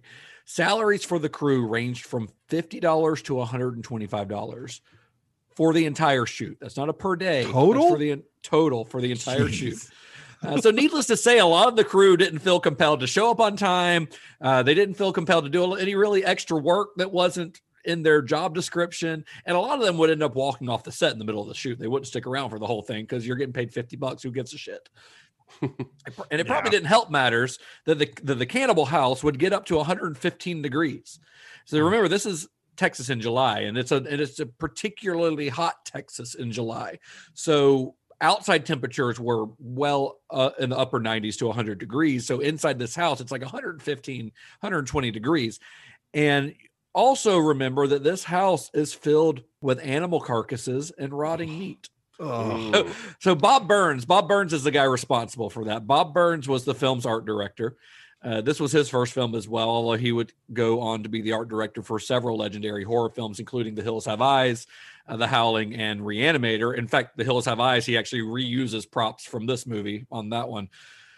And because the film had a minuscule budget, they couldn't exactly hire a special effects company. They weren't hiring Tom Savini for this one to create fake bones and fake animal parts. Instead, Bob Burns indulged in his lifelong fascination with animal bones by rounding up 8 dead cows, 2 deer, 3 goats, 1 chicken, an armadillo, and 2 human skeletons. Oh, well, one of them was plastic, but one of them was real because it was cheaper. To buy. He said it was cheaper to buy a human skeleton and get it sent to you from India as like a medical specimen than it was to find a fake human skeleton. So like that opening shot of this movie where you see those 2 skeletons, one of those is real. Oh, wow. And this stuff is in this house just sitting and baking in the Texas heat. The smell was so bad that after a scene was shot, the actors would like run to the windows to throw up. Like they'd yell cut, and then everyone would run to the window and puke because it was just unbearable. Well, I was gonna say, like Ed Neal like talks about like just being in that scene and like getting direction from Hooper, who's just like saying like, your nose is scrunched up. Like, what are you doing over there? Blah, blah, blah. And he's like, I'm trying not to projectile vomit all over the fucking place, man. Like, he's like, I'm sorry, my nose scrunched up. Yeah, and the actors themselves didn't smell great either, because remember, we're on a low budget. That means not much of a wardrobe department. That means because the story takes place over the course of a day. I mean, this whole story takes place in less than 24 hours, but it's shooting for weeks. The actors were wearing the same exact sweaty outfit each and every day. Gunnar Hansen said that by the end of the shoot, no one would sit next to him at lunch because he smelled so bad. Because Gunnar Hansen's a big dude. Yeah. He's a big dude, and he's wearing a latex mask that he wasn't allowed to take off because they were worried about being able to get it back on. So all day he's wearing this and just sweating and just stinking, and nobody would sit next to him. He had to eat alone. Marilyn Burns said that by the end of shooting, her outfit was covered in so much stage blood that it was practically solid. She would spend her breaks. A lot of people thought that she was getting special treatment, I think, a little bit, and thought that she was being seen as better because of her relationship or perceived relationship with Bill Parsley. So she would spend her breaks in his air-conditioned Cadillac, because he would often visit the set, while the rest of them sweltered in this Texas heat. Yeah, and in her defense, what she was trying to do was play peacemaker a lot of the times, because Parsley had been basically saying, like, to I think his son and like other people, that he was dealing with a bunch of neurotic wannabe stars the way that like he would show up on set and Hooper would kind of ignore him, and Hinkle was just too busy. Didn't have. Well, he was time still for seen him. as the man by Yeah. Tobe So Hooper. yeah, exactly. He was the establishment. He was the dude, and so she tells the story that she was trying to make friends and basically say, you know, that's cool. Like just, you know, people just view you this way because you're the big guy in charge. Like maybe step back and let's just let this play out. People get intimidated when you're here and that sort of thing. And so like they were having those kind of conversations basically. Yeah, I mean, but there was reason to believe that her and Parsley had some sort of relationship. I don't know if it was an actual romantic relationship or if he was just infatuated with her. He's an older man, you know, older Texan. This young, beautiful, you know, blonde girl walks into your life, and he established a production company. As is often the practice when you're producing a movie, you create these little production companies. That's why a lot of times you'll see a production company name at the beginning of the movie that's very specific, like to that movie, you know? Right. And his was named MAB. MAB are Marilyn Burns's initials. I did not know that. Yeah. Interesting. And there's also the story that apparently in her like sophomore or junior year at college, she showed up one day and she was seemingly more developed, let's say, than she had been before the summer break. Uh-huh. And there was rumor that Mr. Parsley funded that as well. Oh. She got hair extensions put in. Hair extensions. Yes, yeah. Okay. That makes perfect sense. Somebody's making a new end cushion for the titty couch, you might say. So most of these actors were not too fond of Hooper either. Hooper had this kind of aloofness that I think came from just him being kind of a hippie, you know, that made a lot of them feel like he didn't really know what he was doing. It felt to a lot of the cast like he was just kind of making things up as he went along, changing his mind regularly on set. They just kind of thought he was lost, which I don't think is actually the case. I think that's just Hooper's personality. And nearly all of them were injured at one point or another during the shoot. Ed Neal had his face burned by hot asphalt in a scene where he, like, after he is kicked out of the van, there's a scene where he's like on the asphalt. It gets cut out of the final film, but he burned his face. Partain bruised and cut his arm when rolling down a hill that at the beginning of the movie when he gets spooked by the truck going by and just rolls down the hill like a dummy. Then Hansen slipped and fell while he's running with a chainsaw. Because remember, for a lot of this movie, not only is Hansen running around, but he's running around in these cowboy boots with high heels on them and a mask where he has no peripheral vision. So at one point, Hansen's running around. He falls while carrying a chainsaw. Chainsaw flies in the air and lands like inches from his head. They didn't bother to take the chain off, did they? Yeah, they took the chain off. Oh, they did? Yeah, okay. They ended up taking it off. Yeah, they ended up taking the chain off. Yeah. There are some shots where it's on, but yeah. That Ed Neal thing, like he talks about that he's just like, I don't know why I didn't say anything. He's just like, I just thought for the love of filmmaking, I guess, like I was just there. And he's like, to hear him describe it, he's like, you know, how you watch the news reports and then like somebody just like takes a egg and like cracks it open on the cement on a hot sweltering day, and then it's like everybody gathers around, they're like, oh, it's actually cooking the egg. He was like, well, that's what it was like here. That was like, my face was on asphalt. And he's like, and I'm laying there and I can hear it cooking my face. And he's like, and I didn't have enough sense to like pop up and say like, wait a fucking second here. Like, and he's like, and also Ed Neal did not have a great experience on this film. He said that he's like, I led troops through Vietnam, and that was still not as bad as making this movie. He was saying that too on the asphalt scene. He was like, and then like that scene, like my jaw's supposed to be broken. So then they take, you know, he's like, they don't have like, oh, this is art house cinema, you know, this is indie movie making. We don't have time to make like a prosthetic or make anything like special.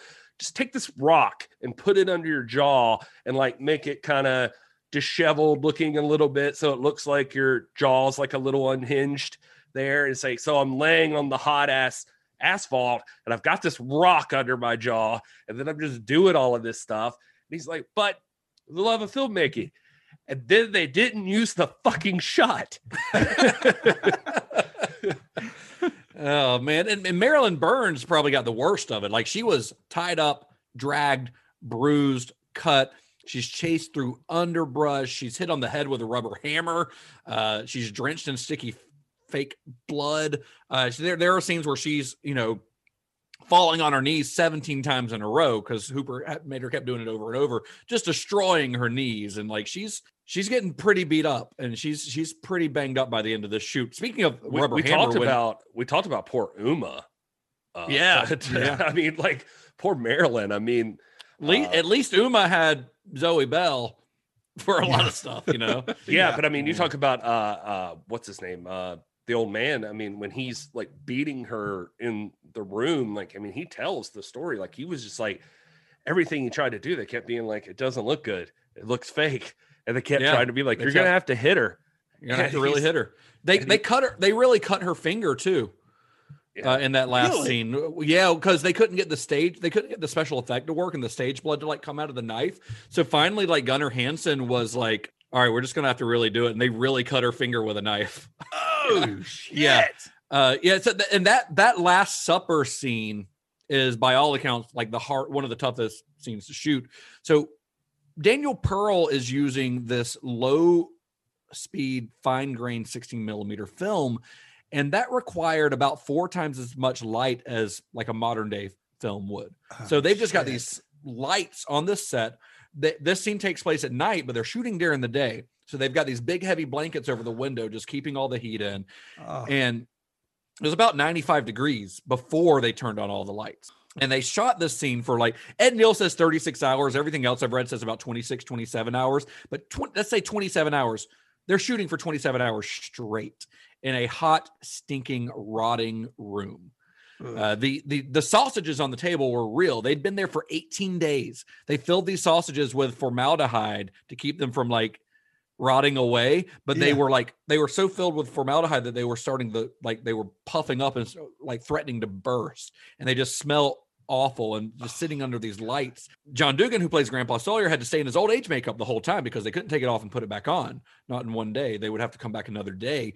And Gunnar Hansen talks about this scene. He was so like exhausted by the end of it that there's a moment, he says, where I think it's the hitchhiker says to him, kill the bitch. And he thinks in his head, yes, kill the bitch. He's like, I was so exhausted that at this point, I truly like became Leatherface for a moment. And then on the final night of the shoot, Dottie Pearl. So Dottie Pearl was Daniel Pearl's wife at the time, and she's the film's makeup artist. She made brownies for everyone. That's really nice, right? For the last day of the shoot.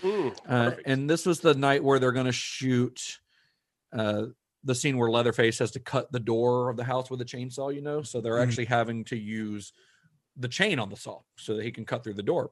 So they actually, they normally, like we said, they had taken it off for safety purposes, but in this scene, they needed it.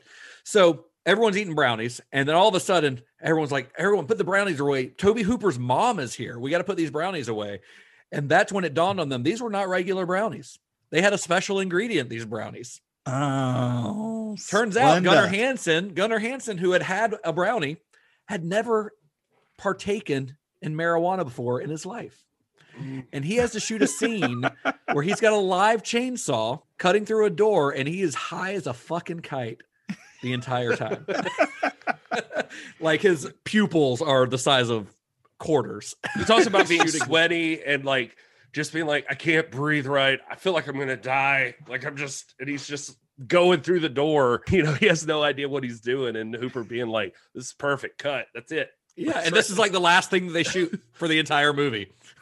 Oh wow. And even Hooper himself says there's like days of filming he doesn't remember because of that, or like a day of filming he doesn't remember maybe because of that. But yeah, crazy.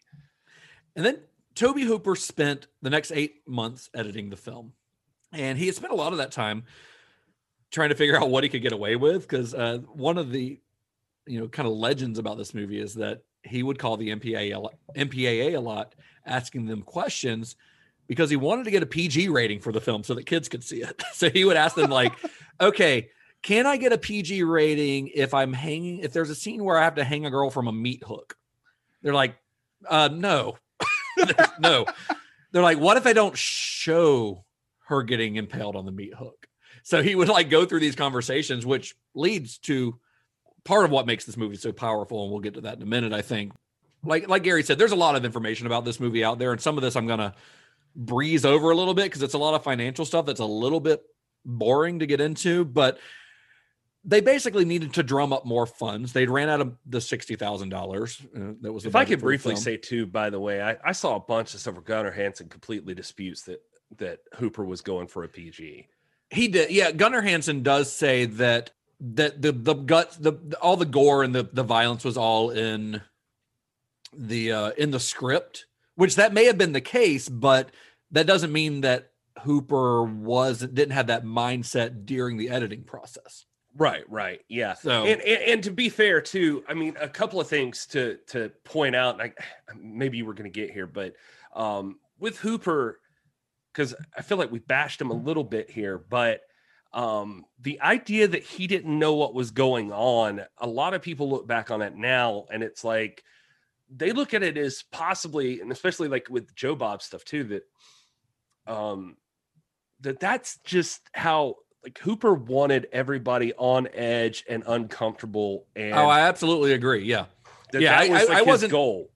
Yeah. I was saying that was the perception that at the time of filming that people thought that he didn't know what he was doing. But I believe and it was also just intentional that he didn't know where he was going with what he was shooting. But it was just like, no, he's just trying to get everything on screen that he can because he knows his movie is going to be made in the editing. Yeah, absolutely. Absolutely.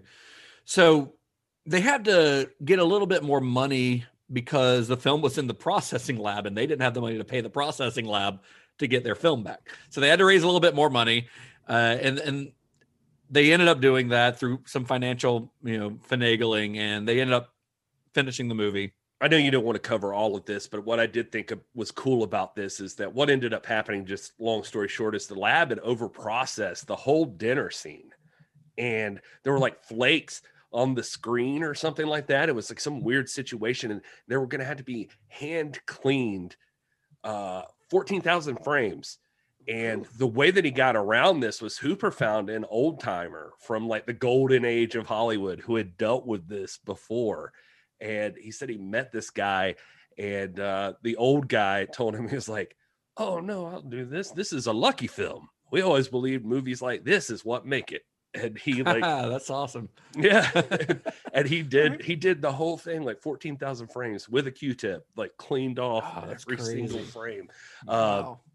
Yeah. Then they go to like you were saying, they had to have this extra money to get it back. And then they go to like Parsley.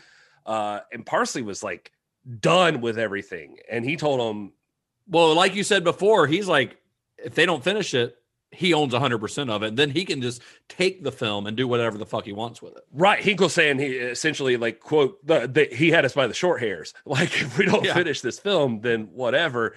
And then hopefully I'm not jumping ahead here, but Hinkle ends up telling his buddy who's a screenwriter, Bill Whitliff, who passed it on to his attorney, who's a former member of the antitrust board, who then tells his whole poker game, his regular weekly poker game, and they all invest into a 19% share of Vortex, the production company. And Jesus, this story, it's just so much. But anyway, their investment, which I think they agreed to, because it was like a tax write-off too somehow for them. There was some kind of rule in place. And a lot of the members of that poker game still get royalty checks from this movie. Yeah. And Longley, I think Longley was the lawyer. He kind of fudged their share too, even kind of lied to us. Like he had 35%. They really got like 17% or something. Because Vortex only owned half the movie.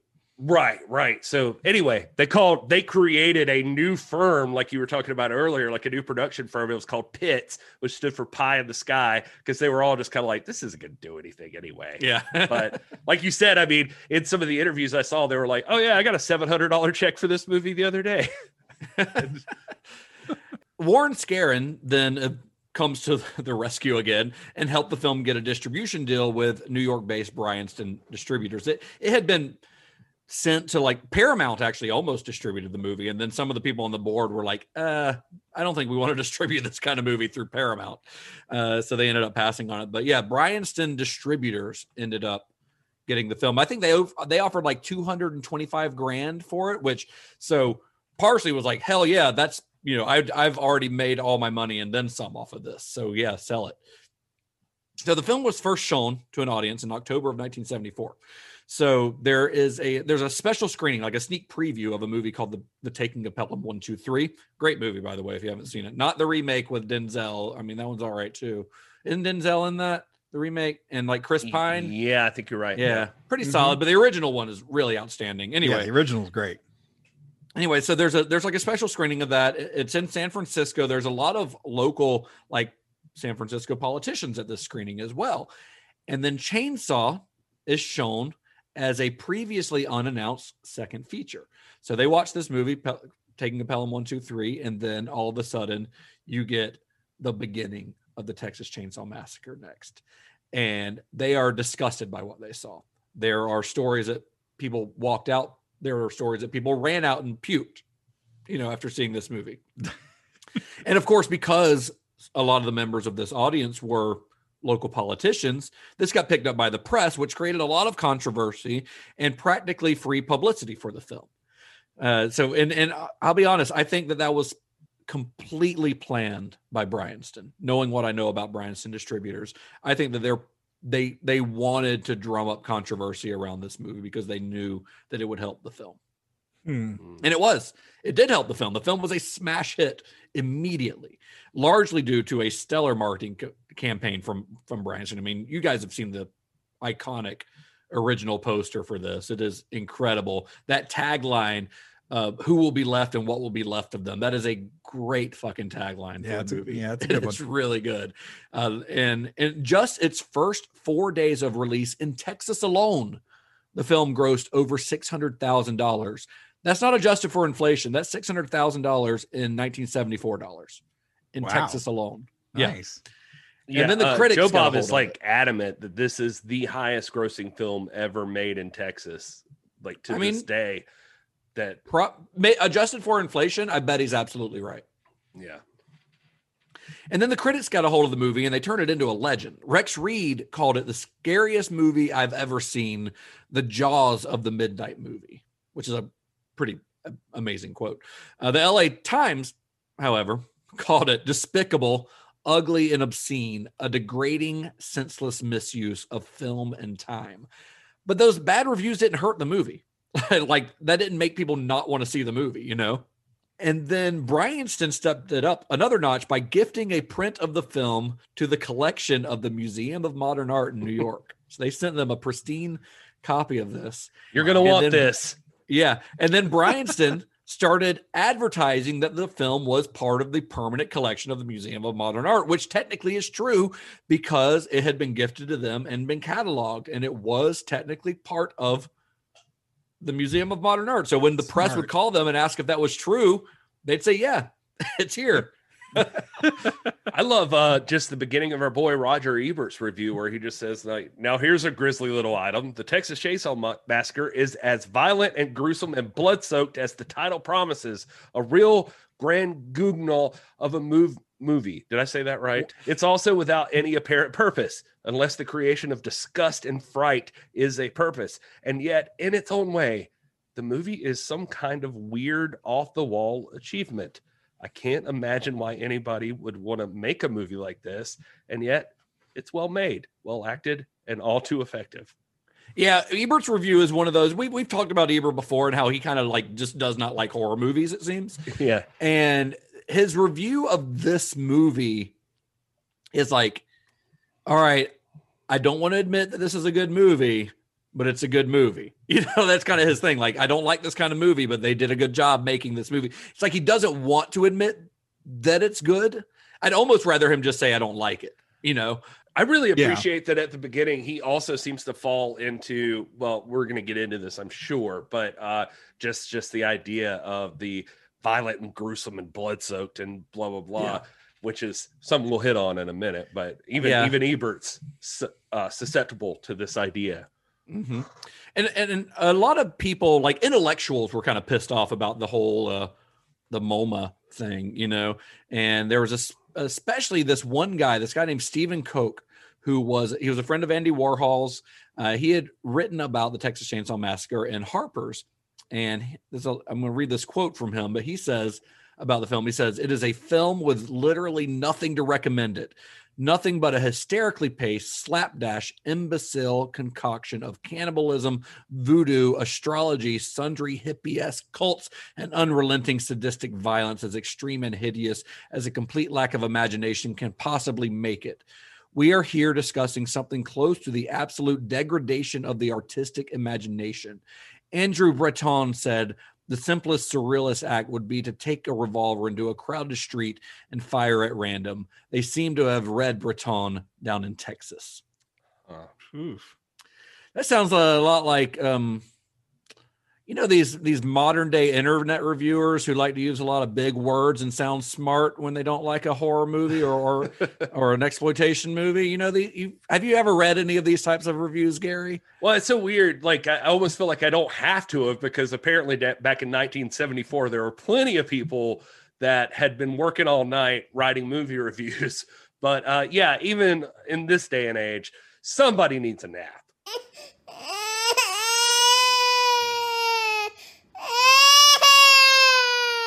All right, so I got a few of these. We'll run through them here. Unlike our series on Kill Bill, where everybody who apparently reviewed all of the Japanese film and stuff that we covered loved everything. Not everybody loves Texas Chainsaw Massacre, so there were plenty of fun ones. I tried to pick a few here.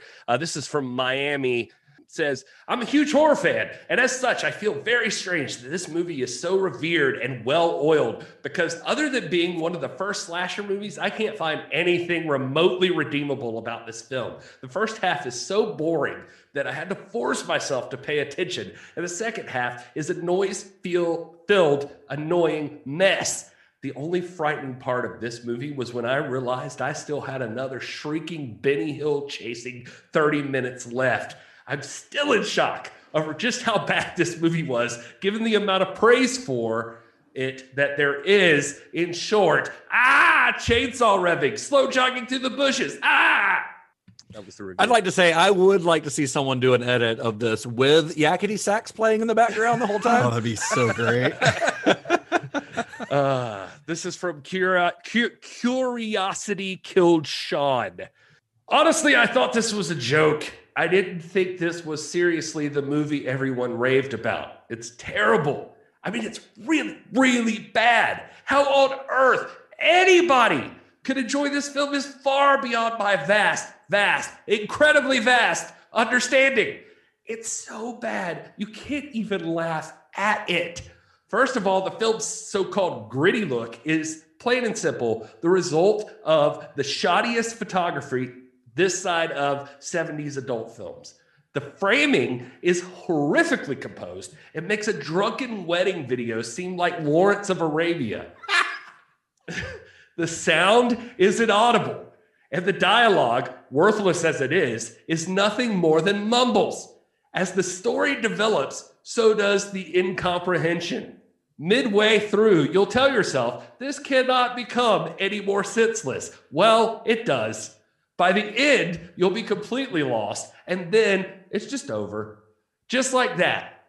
I was assuming there was half an hour left, but it just ends without resolving anything or giving us a payoff. What a ripoff. There is zero suspense. Characters are killed almost right away, leaving no room for excitement. Plus, there is only one massacre with a chainsaw, and you don't even see anything, and it mostly occurs off camera. The final chase, with the one character that actually gets some interaction with the bad guy, is obviously the best bit of the movie, but by this point, I just wanted it to be over. I have no idea why so many people say this is a great movie or call it horror with a dark comic edge. It's nothing of the sort. It's an embarrassingly amateur schlock fest that Ed Wood himself would disown. Woo! Check out the 2003 remake, which is a zillion times the movie this dreadful nonsense is. Do not come with a mile of this. You have been warned. TCM is the worst film I've ever seen. It drags on for ages, and to say it's boring, I hate this film. I prefer 2 and 3 to this, and I hate those films too. Not recommended. But I would recommend the remakes because they are better and scarier. So in my opinion, this is the worst film of all time. No joke. The worst film of all time. That's what this guy says. Oh man, Wow. that was Oh, a my lot. God. Oh, I almost wish I did. That guy's angry. That guy needs a nap. He does. Anyway, those are some people that were really hurt by this film. Well, those people, I mean, need to get over themselves because this movie is considered a classic, but it's considered a classic now, but it was a major success when it came out. This movie was huge. It continued to play in drive-ins and midnight movie houses for years, grossing upwards of reportedly, you see $30 to $50 million as what this movie has grossed, which in today's dollars would be $265 million for a movie that cost $60,000. So everybody got rich. Everybody's famous. Of course. That's what right. Everyone got just super rich, and they're all famous actors now and incredibly successful. Right? That's how the story goes. How the story ends. Yeah. Well, now it turns out that a lot of the actors and crew members had waived their salaries in exchange for a percentage of the movie. But as deals were made to get the film financed, some of the stuff that Gary went over earlier, like the poker game and things like that, then those percentages went down. So when they signed these deals, okay, they're getting a percentage of the grosses, right? But what they may or may not have known, and it's a lot of this blame was put on Tobe Hooper at the time, but over the years, it seems pretty clear that he might not have really understood what all was happening. He's not an accountant; he's an artist. Maybe if he'd stayed in film school, he might have. Well, they don't teach that in film school. Todd. I'm just Todd bringing the truth. Just a theory. Just a theory. But so if they're getting, let's say they're getting a small percent. Let's say they're getting of a 0.5%. That's kind of a normal. They're getting points on the film. Well, when they made that deal with Bill Parsley, he owned 50% of the film. So if they're getting a 0.5%, they're really only getting 0.25 because they're getting 0.5 of Vortex's share. Not only that, but once they start selling off shares to like these guys in the poker game and various other guys, they're all getting partial ownership of the Vortex side. So that those points for the actors and the crew members are just going down and down and down. So after 9 months, Ed Neal says it. So they're like, yeah, we're waiting on money. We call up Tobe Hooper. We're not getting any answers. And after 9 months, I finally get a check. And it's $28. And Gunnar Hansen tells the same story. He says $47, but it's crazy because they're seeing exactly what the rest of the world's seeing, or what we're talking about here, where this movie starts blowing up. This movie's making a lot of money. A thing. So they're like, holy shit. Yeah. We've done it. Like this did become the movie. Like this did get released. And what's her name? Terry McKinn, we mentioned earlier. She even tells the story about picking up a hitchhiker randomly with her girlfriend. And she should have learned from the movie to not do that. You would think. But she says they pick up the hitchhiker, and the guy says, like, in the car, she tells the story that, like, the guy's like, thanks so much for picking me up. I can't believe you guys did it. You would never believe the fucking movie I saw the other night. And he was like, the hitchhiker there was a fucking nut job. I thought this ruined it for me. And he said, or she says that she was just like, you just saw this the other night? Do you recognize me? And he's like, holy shit. Just like freaked out. And like, so they all thought, I think they all figured they were about to be superstars. Yeah. And box office numbers were not, because of the way films were released at this time, they weren't reported the way that they are now. But Variety does a little investigative journalism, and they report that the film had grossed about $12 million in less than a year, which at the way that films were released at this time, that's very good money. But Bryanston, the distributors, their statements show that the movie only made about $1 million. So how's this possible? Well, turns out that the heads of Bryanston were two brothers named Lou and Joe Perrano, and they were members of the Colombo crime family. So what they're doing with this movie and other movies is essentially money laundering. Money. Yeah.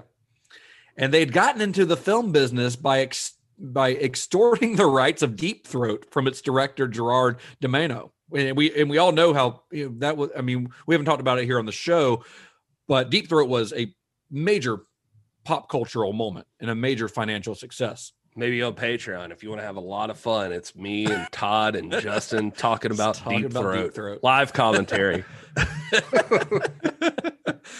But so that's how they got into the film business, because they saw how much money that movie was making and they wanted a piece of it. So they extorted the director. And but they'd since gotten a legitimate reputation by hiring some Hollywood veterans for their West Coast office. And their West Coast office, they're based in New York, I believe.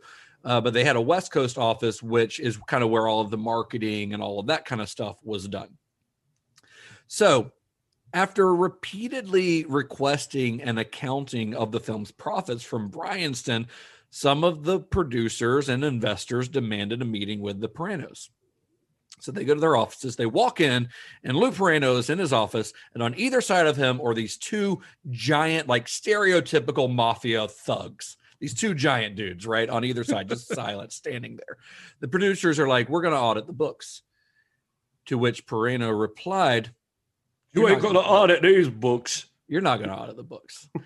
And then when the producers threaten to sue, Parano says, you don't have enough balls to sue me.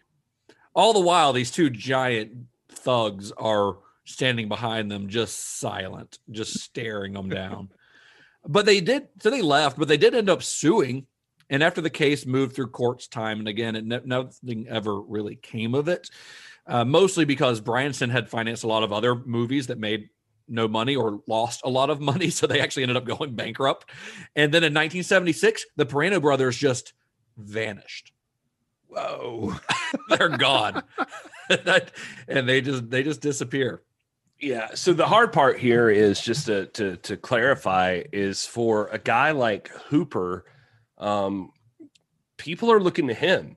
People are looking to him for the money. People are wondering, like, what's up with, hey, this movie's pretty successful. I'm owed a lot of money.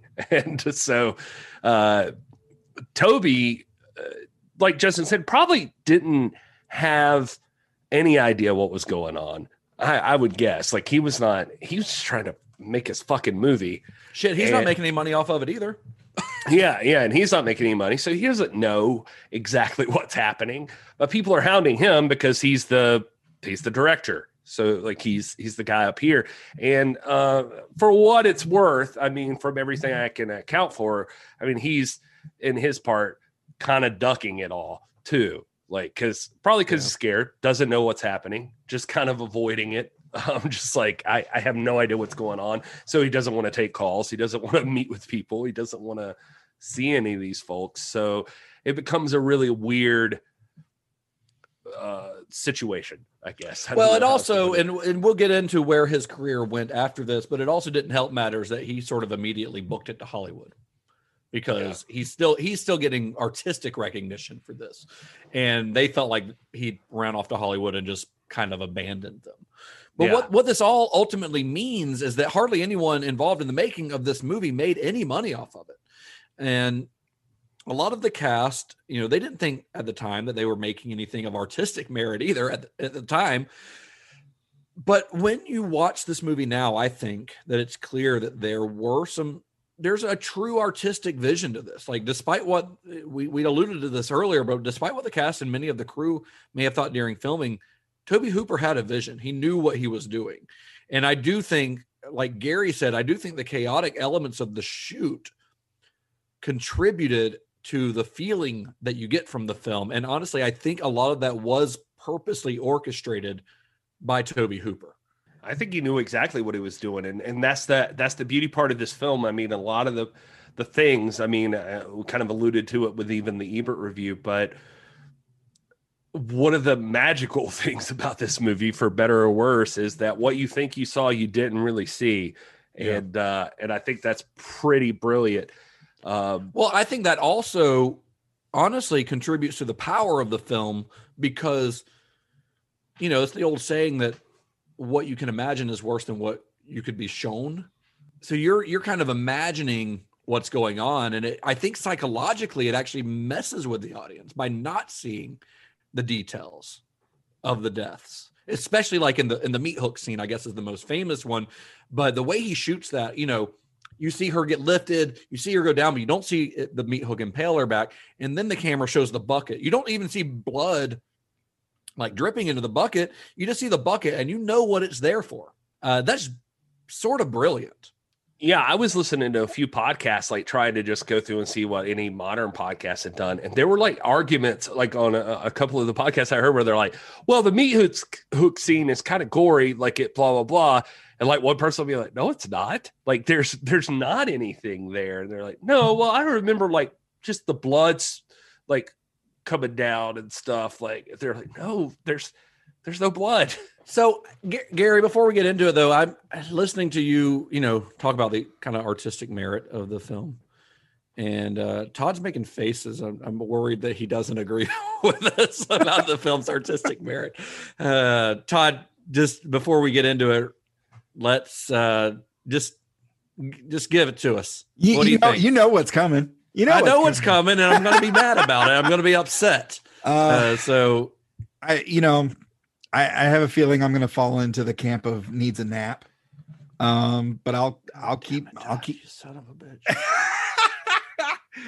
Long and short of it. Remember that time you told me that you were like a horror guy? Do you remember that? And you're taking Gary, you one. That, Gary? I do remember that. You guys were going to have a whole thing about, is Todd a horror guy? Is Todd a horror guy? Well, here's the thing. I think some of the points made in the reviews of folks that need naps are valid. Move this man! I mean, any decent narrative has three main things: it's characters, plot, and story. The characters here are either disgusting, annoying, or both, with no motivation at all. The plot is aimless at best, and the story is practically non-existent. And I think it's about an hour too long. I'm going to disagree on every one of those points, Todd. Fair enough. Other than the fact that I knew this was going to happen. It's Todd, I felt bored. I will give you this. I appreciate your bravery walking up in this bitch tonight with your bullshit opinion. Bored. I don't know how anyone could be bored with this movie.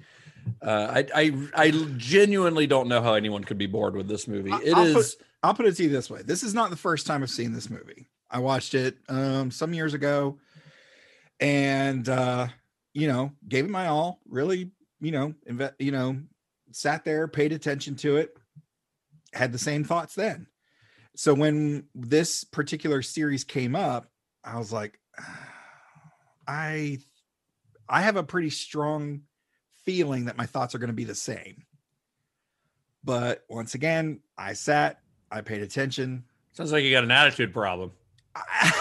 It just didn't strike a chord with me. I mean, don't get me wrong. Everything that you've been talking about behind the scenes is super fascinating. I'd rather watch that documentary than watch this. It just hurts my heart, Todd. This is like top 3 horror movies of all time for me. I don't see how. It's incredible. It is because the way what this movie does. So you're getting stuck on this idea of one type of movie. When you say, okay, all movies should have this, and this, you're getting stuck on one. I'm talking narrative, not just movies. I'm talking all things. Okay, but that's fine. Books, but a movie can also invoke a feeling. And this movie is what Tobe Hooper is doing with this movie is he is creating a living nightmare scenario. Gary mentioned earlier to us that his wife didn't want to watch this movie with him because she doesn't like the way it makes her feel. Not because she doesn't like it, but because she doesn't like the feeling that it evokes. That's powerful. And that's something that very few movies can do. Very few movies can make people have a visceral reaction in the way that this movie does. Some movies can make you just happy watching them. Like this is just my comfort movie, or like how The Office is for some people as a TV show. Like this is just my go-to for just chill, like something's on, like this is my easy going one. but that's not what this is. This is a movie that's supposed to be like, let's make you as uncomfortable as possible. Let's make this weird. Let's make this creepy. I mean, you're supposed to feel for these characters as much as just that they are people that are doomed. Like, it's the same formula, by the way, that most slashers are going to use later on.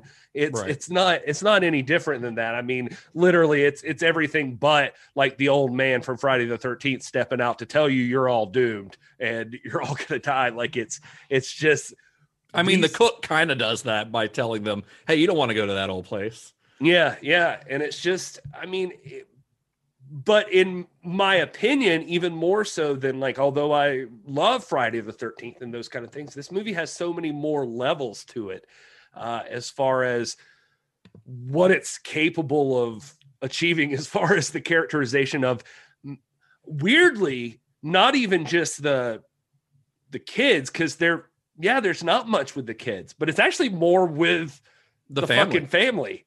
Yeah. It's more about the weird levels of the weirdos in this movie. I absolutely agree. I feel like I don't want to say that Hooper sympathizes with them, but he creates empathetic characters in them.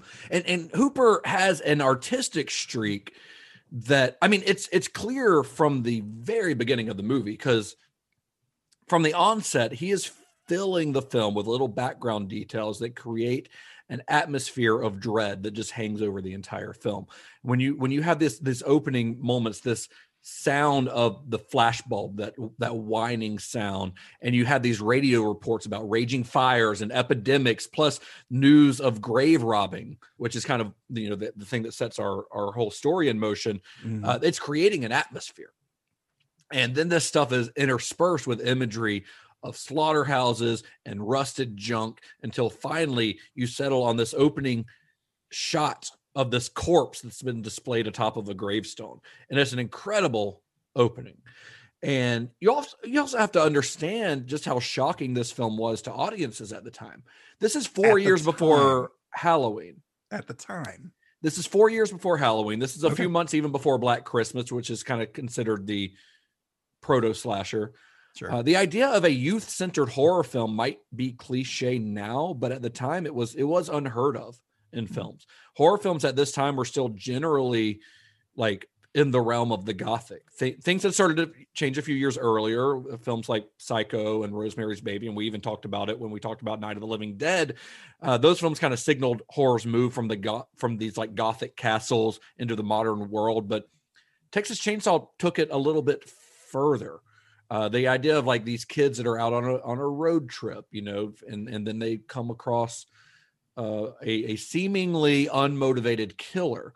And they're, how many times have you seen that story now where out of towners or city kids go out into the sticks and they're met with hostility from the locals? It had been done very recent to this in Deliverance, but in a very different way. At the time, this had never really been done before. And the other thing is, this movie is not really, it's not structured necessarily like a horror film.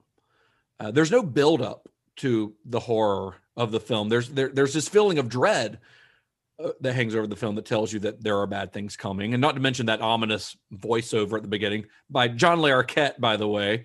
We got to point out John Larroquette on this movie. Yeah.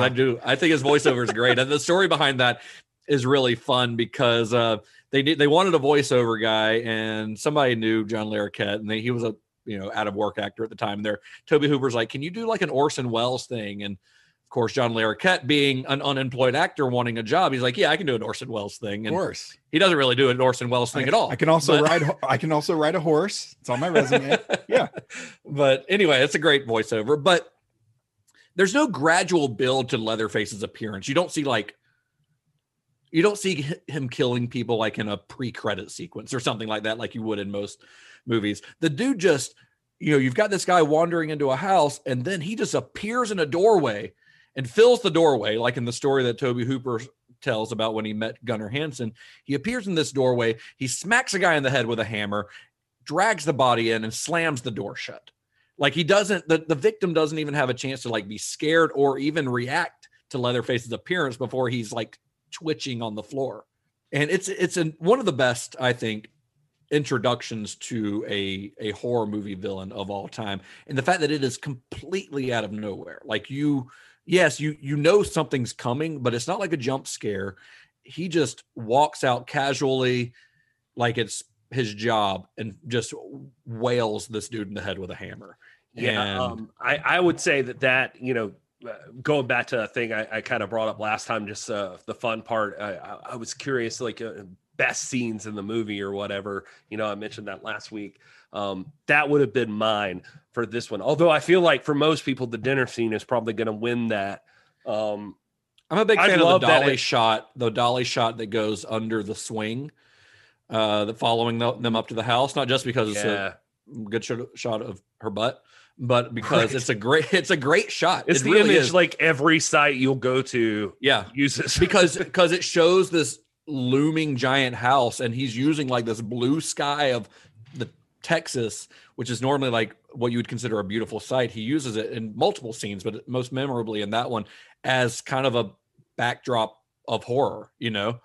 Yeah. But for me, the exact scene you're talking about where dude's stumbling into the house, just like, you don't belong there. What are you doing there? And like at that time, I mean, one of the important things is like, I don't think people realize like the dangers that, I mean, I guess like people thought about that stuff, but it wasn't like as prescient as it is now. People like you're scared of hitchhikers. And yeah, exactly. You're not as scared of all of these things. And then all of a sudden this dude like stumbles into this house, and then a fucking door opens, a freak of nature masked man walks out, just like boom, hammers him the head, drags him out as his body's like shaking.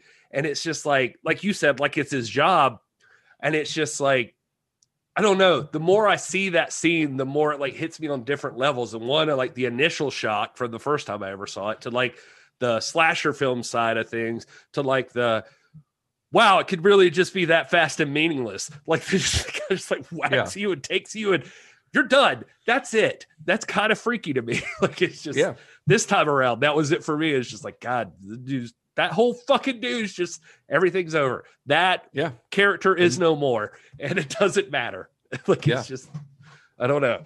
This is kind of weird. Just boom, out like a light. I love that part of it. Just like the, but going back to what I was saying before too, you don't get times where you know, you could say this for like maybe Michael Myers, but used in a totally different way. You don't get times where you're hanging out with the killer so much, except when they're enacting terror on somebody. Michael Myers, you get sometimes, but it's mostly in the like creepy stalking moment. And that could work for Michael Myers in his own way, just in the fact that that's all he is. But like with a guy like Leatherface, for instance, or with this family. Well, you see that moment with Leatherface where he's like sitting by the window and he looks like freaked out, kind of, you know, like he's sitting by the window and has his hands on his head. And like, he seems like he is scared, honestly. Yeah, you know? Exactly. And so, you don't get that out of a Jason or a Freddy usually or anything. There's not like this extra layer of these things, or even witnessing like the inside of the house with these people, with the weird morality of the old man being like, don't you have pride in your house? Why would you tear up the door? Come on. And they're formally gathering for dinner. But then that takes you into the all different levels of what could Tobe Hooper be saying with this movie, which is really interesting. And I think people like probably are blowing some of it out of proportion. Like maybe he was just, I don't know. Maybe this guy was really on the level of. Well, this was a fucked up time in America. There was a gas crisis which plays into the plot of this film, because the reason they have to stay around is because there's no gas at the gas station.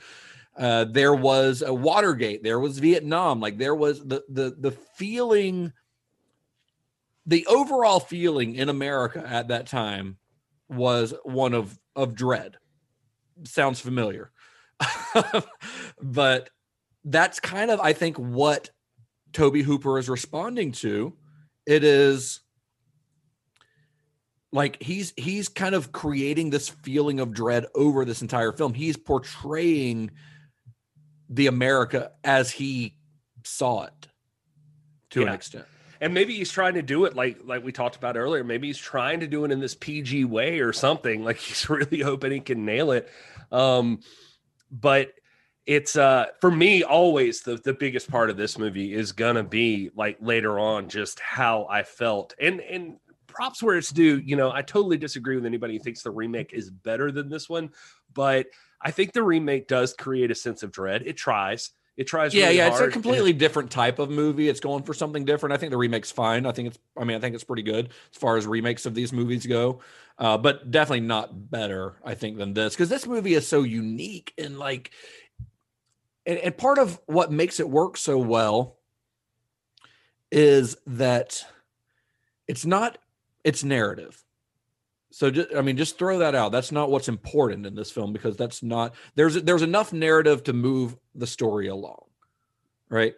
So I know that's something that Todd, that you mentioned, but that's not what they're trying to do here. In a sense, like when you talk about art house movies, I mean, in a sense, that's what he's doing here too. He's more focused on the feeling than he is an actual like broad story or anything. Exactly. Like that. So I think what really sticks with you in this movie is that feeling and these hallucinatory visuals that are created by Daniel Pearl, who's doing, I think, incredible work, and the editing, which is incredible in this movie. The editing in this movie, like it is, movie's 80 minutes long, and I think there's 800 and something cuts in the entire film. Like it's edited like immaculately. I mean, he was prescient enough. He fucking saw the Blair Witch before the Blair Witch was a thing. Like he got exactly what he was looking for in that, based on a true story, documentary style with the John Larroquette narration at the beginning. Like just the way it's shot, the edits, the cuts. It's not like shaky cam or anything like that, but it's like not at all. Yeah.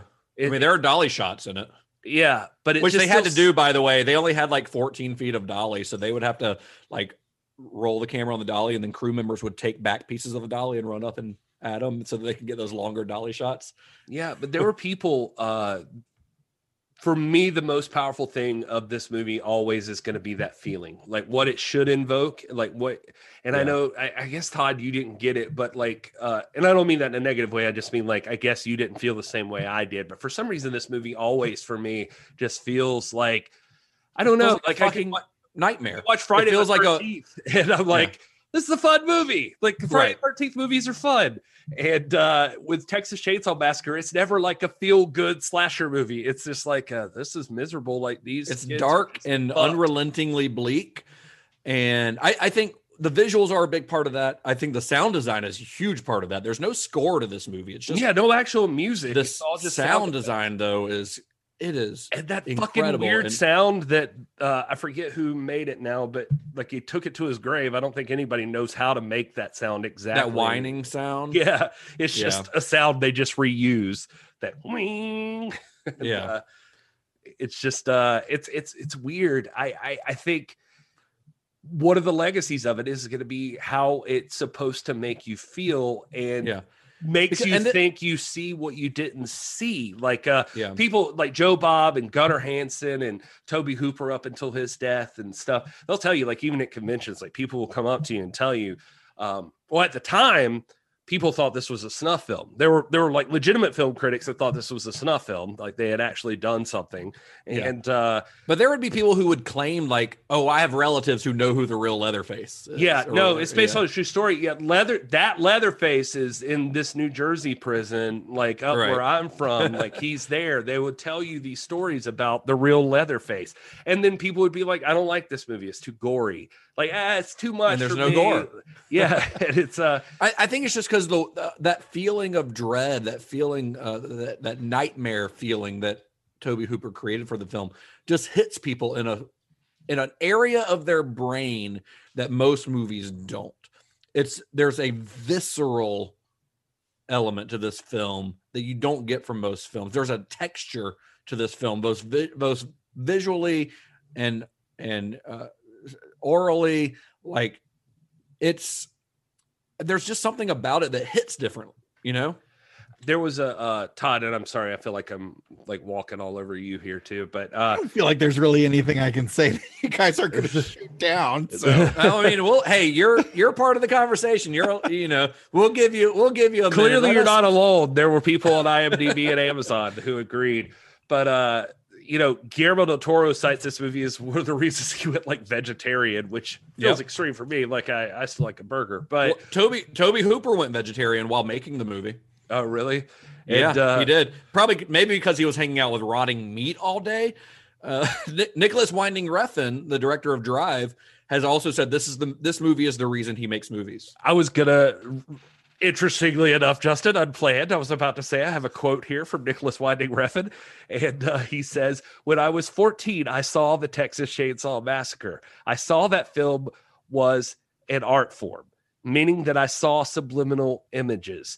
That's when I realized the power of art. It's not what you see, it's what you think you see. That's when it penetrates the audience. That's when it goes deep. On the surface, you watch like a brain and you understand, but with the subliminal images or the thought of subliminal images, that's when it's penetrated and the art has taken your body." I love that. He says penetrate a lot. I love that. I love that too. I love that too. I'm not sure that applies to this movie, but okay. Hey guys, let me just ask. Refn. So they pull up to a gas station and they're having trouble getting gas. They're not able to get the gas, whatever. The house they're going to is like 100 yards away. What's your point? And then the next house. So I'm struggling because I mean, she runs there with no problem at all. Like, but they're making this gas thing to be, and again, I'm not sure why they're going to the house. It's burned out. Like they're going to the house because their family's old house.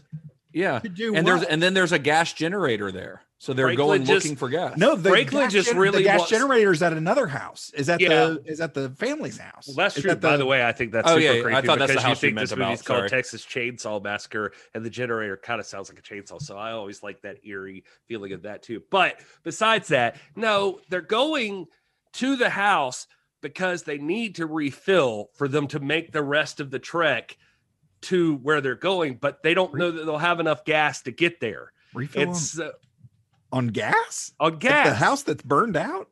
No, the gas station is about 100 yards away from the house they're going to, like you just said. Okay. So the guy tells them, "We don't have any gas right now, so you can't get gas. The gas truck is going to be here later on." Mm-hmm. And so they're like, while we're waiting, let's go down here to this other house. This is our old family house. Okay, because I thought that's where they were headed in the first place. No, they were going to the grave site of the grandfather, which they go to at the beginning. Yeah, like okay.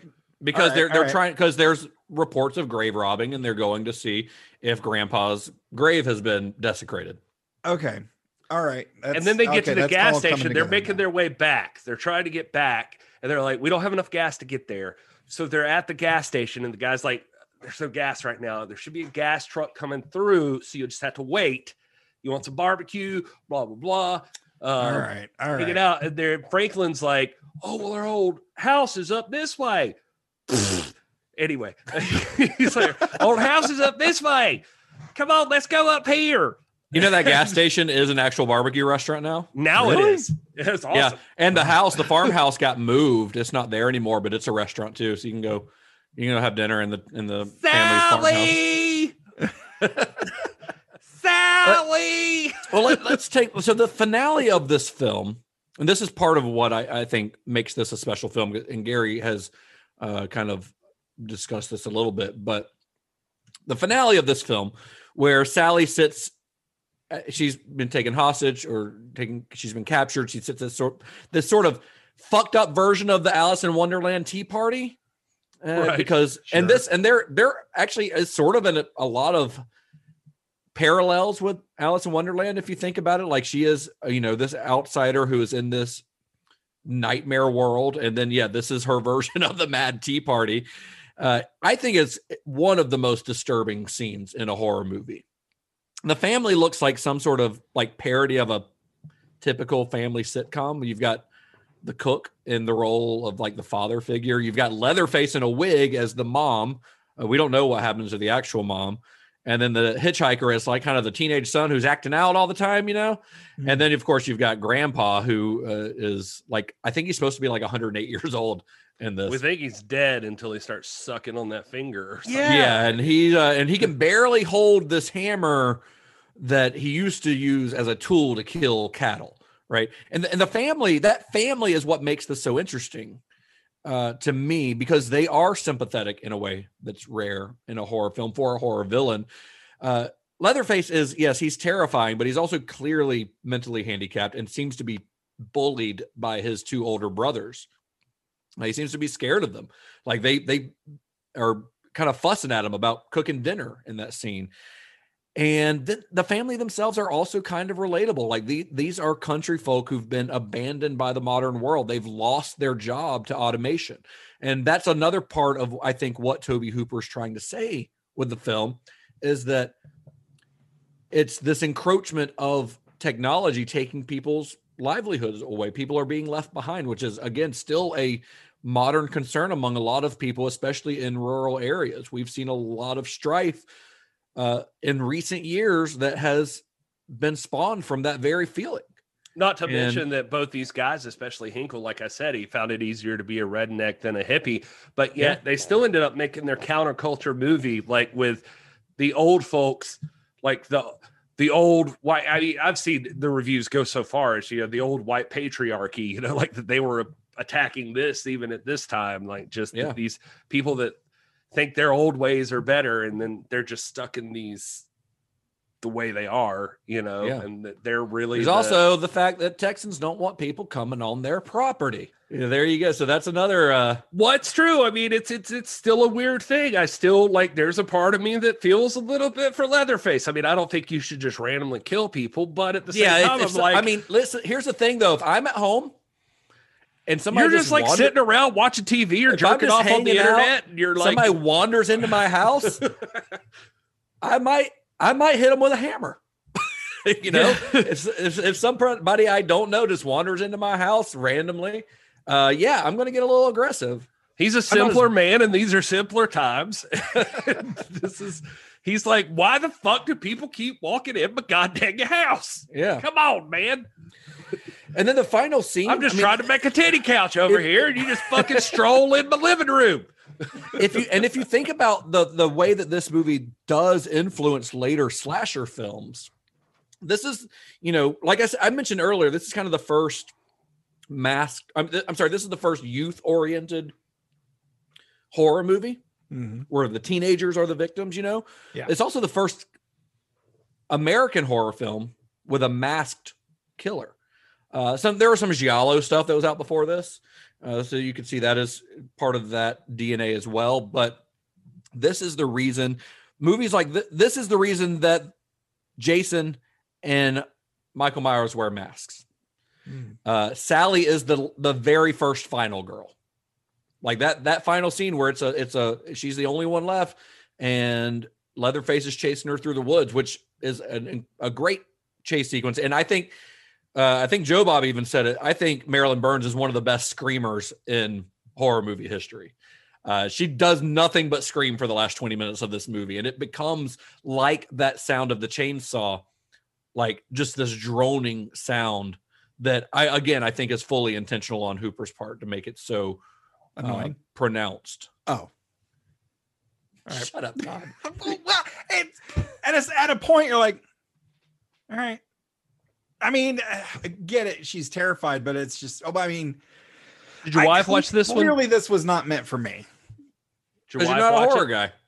Oh, God. Did Kat watch it? She did. What'd she think? She, I think she would agree with me. She was not into it. She's not into a lot of films we cover, honestly.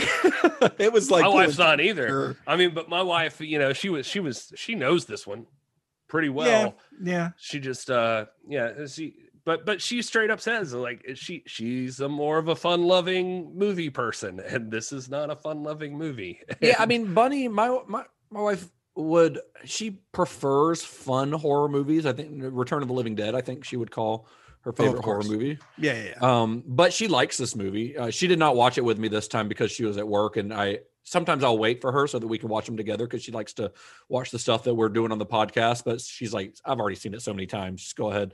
Yeah. I mean, we've got a Texas Chainsaw Massacre poster framed in our living room. Yeah. So, so you can say we're fans, Yeah. And I get it maybe after a little while. I mean, there's certain parts of the movie that will lose its edge. Like my favorite scene being the guy, but like Leatherface, the first time you see him. I mean, I saw some review somewhere. Forgive me for not quoting you if you're listening, and I know you are. The person was describing like there's only so many times that you could see the alien pop out of the chest or Leatherface pop through the door that it like loses a little bit of its edge. Like it's not the same feeling anymore. It's not the same on multiple viewings, but that doesn't mean it's not effective. Right. And so, and again, I think we discussed sort of the structure of this show and why the chemistry of the three of us, I feel, works really well is because you guys dive deep and I take that surface level reaction. Nobody here has said that you're bullshit, Todd. I mean, I may have said that. I'm pretty sure you said I was bullshit, Gary. I've definitely thought it. I mean, I don't know if I've said it out loud, but it has crossed my mind that Todd. But we have a relationship that I really still like you as a person. Like, I mean, we're still the best of friends. I just hate that you feel this way about this movie because I love it so much. Well, it's. I mean, and when I say I'm taking the movie as it is on screen with nothing else, no other research or reading or consideration for the time, or I rarely even pay attention to the opening credits of who's in it. Like I want to experience this on screen as it is, pure. And to be fair, that's probably something we should all have. Like, I mean like we should have on this show because like Justin does like at length, like detailed research. I mean, it depends on the movie too. Like if it's a movie that I've not seen before or I haven't seen in a long time, I always watch the movie before doing any research. Next week's movie I've never seen, so I'm gonna watch it one time. Next week's movie I've never seen, so I'm gonna watch it just as is. And I always watch the movie before doing research because I don't want the research to necessarily color my viewing of the film. Although this is a movie that I already know quite a bit about because I've seen this movie 20 times probably. Sure. Yeah. I mean, when I said it was one like a top 3 horror movie for me, I was not exaggerating. My top 3 horror movies would be The Shining, John Carpenter's The Thing, and then this movie. And sorry, Gary, but this comes above Halloween for me. I sort of hate that, but just by one slot though. Just by one slot. Halloween would be number 4. I was just going to establish that I'm no Tobe Hooper dick sucker, especially now that he's not around anymore. That'd be awkward, but messy. But because I just watched Eggshells on YouTube. I didn't even get through the whole thing. I'll throw this out there. My wife, I know when we watch Poltergeist, is going to want to watch that one again. She loves Poltergeist. I don't care about Poltergeist. Like, I think it's fine. Like, I think it's okay. Like, whatever. But I've never thought it was a great movie. So I guess I'm just establishing up front that we'll probably run into these things. Well, this is going to be, I think, Texas Chainsaw is legitimately like one of the best movies. Like, I think this is going to be similar to when we discussed Romero, where there are going to be some gems that we maybe have not seen before. And there are going to be others that we watch and we're like, all right, Monkey Shines wasn't great. But that's the journey that we're taking with this filmmaker series, and that's why we do this, because it's fun, I think, to see the evolution of a filmmaker and to see, by diving into their career to see what may have caused that. Like Monkey Shines was not great, not necessarily because of Romero's, because it was a studio film and he had his hands tied in a lot of aspects, but and we'll see some very interesting developments in Tobe Hooper's career as we go forward, of course. Well, based on what the information that you've given, like I said, it makes me want to go watch documentaries about the making of this movie. It makes me want to, it makes me excited for the rest of this series, hearing what he went through and all the different twists and turns of the production and the behind the scenes. I think the important thing to take away about Tobe Hooper from the production of this movie is that, one, we know that his original intention was not to be a horror filmmaker, even though he loved horror movies as a kid, loved horror movies, loved horror comics, big horror fan. But he wanted to make art movies. He wanted, and he approaches his horror films a lot of times in that mindset of, the first thing I think that he wants to convey to an audience is a feeling more than anything else. Isn't this always the way? As Tobe Hooper wants to make art films, John Carpenter wants to make Westerns, Wes Craven wanted to make porn. No, Wes Craven did make porn. Wes Craven, he accomplished that goal. This is the point in the show, as we begin to wrap up, that I want to get to our segment called Further Viewing. So you guys, I don't know if you guys have anything. I've got a couple, though. The first one, of course, The Hills Have Eyes, I have to mention, speaking of Wes Craven, just because I feel like it has that same feeling as this movie, and also because they reuse a lot of the same props from Bob Burns' collection. Another one that I would mention is Wrong Turn, and especially Wrong Turn 2. Because I think it's another series about kind of backwoods killers. And I think those movies the first two at least are good. And the second one I think is actually pretty damn great. Of course, we mentioned the Texas Chainsaw Massacre remake by Marcus Nispel. It's one of those Platinum Dunes remakes. There's a lot of bad ones, but that one is really good, I think. Me and Gary will argue about the Friday the 13th remake. And then you can't talk about Texas Chainsaw and talk about other movies that maybe would pair well with it without mentioning House of a Thousand Corpses. Straight off the Texas Chainsaw Massacre. Oh, it is absolutely. I mean, and I mentioned that this movie's got some parallels with Alice in Wonderland. Rob Zombie found those parallels and he fucking ran with them in House of a Thousand Corpses. It's about a fucked up family, and it even stars a guy who will get his start in the horror business thanks to Tobe Hooper a few years down the line. 100%. And there's even a musical number in House of a Thousand Corpses. It's fucking wild. I happen to really like House of a Thousand Corpses. I know a lot of people are hit or miss on Rob Zombie. And I'm hit or miss on Rob Zombie, but I like House of a Thousand Corpses. I love Devil's Rejects. We'll have to do Rob Zombie someday because I think I'm only hit with him for the most part. So I am mostly hit with him. Yeah, but Halloween is probably my least favorite of his. Yeah, well, and there's that argument that there's a whole. This isn't about that. Do you guys have any further viewing though? I was going to say the only other further viewing is I would say like you could have some fun if you're curious. Obviously, we're going to hit on Texas Chainsaw 2 at some point, so that's obviously a recommendation. And I would say Texas Chainsaw Massacre: The Next Generation. I know that sounds crazy, but is that the Matthew McConaughey one? It is, and Renee Zellweger, and it's unfairly maligned, I think. Actually, that movie, I just watched it in October, and it's pretty fun. Like it's not as bad as you're led to believe. Like everybody treats it like this. Can you believe Renee Zellweger and Matthew McConaughey were in this awful bullshit horror movie? And if you go back and watch it now, it's like it's all right. Like it's especially compared to a lot of the bullshit that comes out these days. So yeah. I don't know. Since Todd didn't like this movie, I don't know that he would have any further viewing. Further viewing. He's like, just watch anything else. I was literally going to say I would recommend anything else. Boo this man! Watch what we're going to watch next week. How about that? Anyway, well. So after this movie, a lot of the cast would not continue to really act. Marilyn Burns would appear in Hooper's next film, the movie we're talking about next week, but then basically retired from acting. I think she started selling like mobile phones in Texas or something. Hansen appeared in a couple more films before retreating to the world of academia. He would later kind of come out of acting retirement.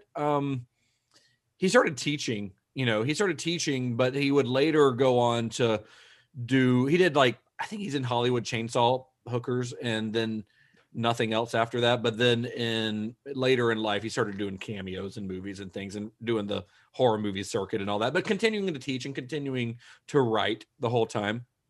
Most of the cast didn't even keep Texas Chainsaw Massacre on their resumes. But Hooper and Hinkle, when this came out, they were hot shit because they were the guys who wrote and directed this movie. And the film led to them getting a 3-picture deal with Universal Pictures. They were on a salary with Universal, and they were basically getting paid to develop and write 3 movies. They had offices on the same studio backlot as directors like William Friedkin, hot off The Exorcist, and Steven Spielberg, hot off of Jaws. 2 of the biggest directors in Hollywood were like their office mates. And Friedkin, who was actually a big fan of Chainsaw, he was actually instrumental in getting them the deal with Universal. But before they could work on any of the films for Universal, they had to satisfy a deal made before their Universal contract. It actually with a distribution company owned by Roger Corman. And that film would be their official follow-up to the Texas Chainsaw Massacre, released in 1976, called Eaten Alive. And that's the movie we're talking about next week here on the show as we continue our deep dive into the career of Mr. Tobe Hooper. I've never seen Eaten Alive. I'm excited about it. Yep, that's going to be a new one for me. Of course, I guess that's not a surprise. All 3 of us, it's going to be a new one for, so that's exciting. We're going to spend a lot more time with Tobe Hooper, so I just want to take a special moment, if we can, just as a show, just to recognize Gunnar Hansen. Clearly he created an iconic person in Leatherface. Leatherface is going to be reused forever. So, and honestly, I don't know. His performance is a big part of why that character is so iconic, I think, because he doesn't play him as just a mindless guy. He plays him as a real person behind that mask. Even though you never see his face, he's a real person. He had a quote. He said, "I never thought I had it in me." Just before production started, I was sitting in a drugstore, had nothing planned for the summer, heard about a casting call, decided to try out on a lark. I was 26 years old, just out of graduate school. I met Tobe Hooper and writer Kim Hinkle, and they asked me 3 questions before they hired me. Are you a violent person? No. Are you crazy? Not more than normal.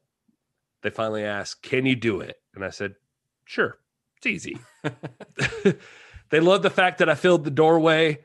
Tobe Hooper said, I think we're going to put high heels on you and make you a little bit bigger than that. And he says, I'm not even actually totally enamored with this film. It's very, very good at what it is, a film that succeeds in really scaring the hell out of people.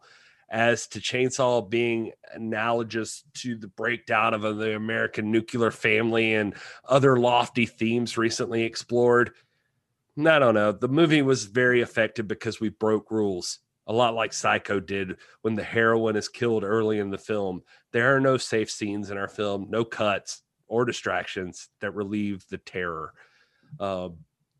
He just became a favorite among aficionados. Like Gunnar Hansen became a huge icon in horror movies, probably making most of his life just on convention scenes and that sort of thing. But he sadly died of pancreatic cancer, which is... Yeah, he passed away in 2015, and he had moved back to Maine, which is where he'd spent some of his childhood when he first moved to America. But he his final role that he filmed was actually in Texas Chainsaw 3D. That was his final appearance. There was another film that came out after he died that he had appeared in a small role, a movie that he had actually written called Death House. But the final role, his official final role, was Texas Chainsaw 3D, which is in 2013. Yeah, he died a couple of years later in Maine, where he had moved back and had continued to write for most of his life. 68 years old when he died. Yeah, just a sad story. And but speaking I just of sad, think Bob Burns was another. A lot of people involved in this movie have since died. Marilyn Burns has passed away of a heart attack a few years ago in her sleep. Bob Burns committed suicide after being diagnosed with uncurable cancer. He had cancer, and he just decided to take his own life, unfortunately, a few years ago.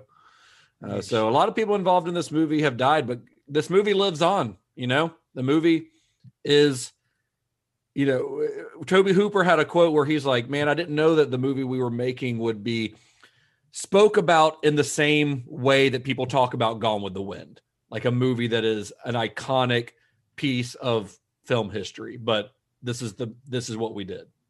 It's like we were a bunch of kids, he was 29 years old, I think, when he directed the movie.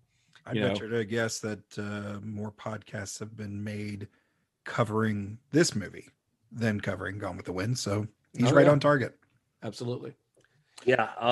So there's obviously more to tell about Tobe Hooper and his whole experience in Hollywood, and I'm excited to delve into that. Just wanted to mention Gunnar Hansen because as a huge horror nerd, I feel like until Valhalla, Gunnar Hansen, because you're the legendary, the first mass serial killer in horror movies, like the guy. So, and I say that as a huge Michael Myers fan. Gunnar Hansen as Leatherface was the OG, and people have been trying to mimic that ever since. So, props to him. Gunnar Hansen, Leatherface walked so that Michael Myers could also walk very slowly. Walks very slowly. Creep behind shadows. The wife asked me the other day on horror villain battles, who would win, Michael Myers or Leatherface, and I was like, Michael Myers. I was like, just easily, I love Leatherface, but Leatherface doesn't have strategy, and Michael Myers employs that. He is a cat chasing a toy constantly. And I'm like, Leatherface is just like a bull in a china shop, just running through places. Mainly not even running through a china shop. He's just kind of just trying to be like, fucking leave me alone. I'm just don't fuck with me. Just want to make some sausage. Yeah, I'm just trying to cut some people up, man. I'm trying to make good food for you people to eat so the old man can win barbecue contests. But that's in Texas Chainsaw 2. Yeah. We'll get to that later. So for now, we'll wrap this episode up. Thanks for joining us for this series. This is going to be a really fun one, I think. It's going to go to some weird places because Tobe Hooper has an incredibly interesting career, I think. So we'll be back next week for Eaten Alive. If you want to find out where to stream that, you can go to cinemashock.net. We'll have a link there. If you find the description of this episode, the Texas Chainsaw episode, I've always got links on those descriptions where you can find where to stream the next couple of films that we're going to talk about. So you'll also kind of get a sneak preview of what movies we're going to be talking about in the upcoming weeks if you check that out. You can also find us on Twitter and Instagram at cinema_shock. Find us on Facebook and like us, and rate and review on all the podcast apps and all that stuff. Todd's got his Star Trek show is out now. Episode 1 has dropped. Maybe episode 2 by the time this episode comes out. So you can find the Computer Resume podcast on Podbean today, hopefully. We're working on getting it other places. Yeah. And of course, Gary's got his This Is Pro Wrestling podcast everywhere. You can find that on YouTube and all the podcast places. I slipped my wrestling reference in this episode. Todd didn't. Star Trek have a reference. I figured I'd take a back seat on this one. Yeah, I don't know. I don't even know where it would have fit. But anyway, yeah. Where can you guys be found on the internet? At This Is Gary Horn on all the things. At Mr. Todd A. Davis on all the things. And I am at Justin_Bishop. And until next week, may the wings of liberty never lose a feather. Be excellent to each other. Johnny has the keys. Oh, wow. We don't get like an embellishment this time. Well, I mean, I thought about, I don't know. I thought about trying to do it like as Franklin, with a Franklin accent. It was just so grating. Johnny has the keys. Franklin. I'm glad that piece of shit died. The worst.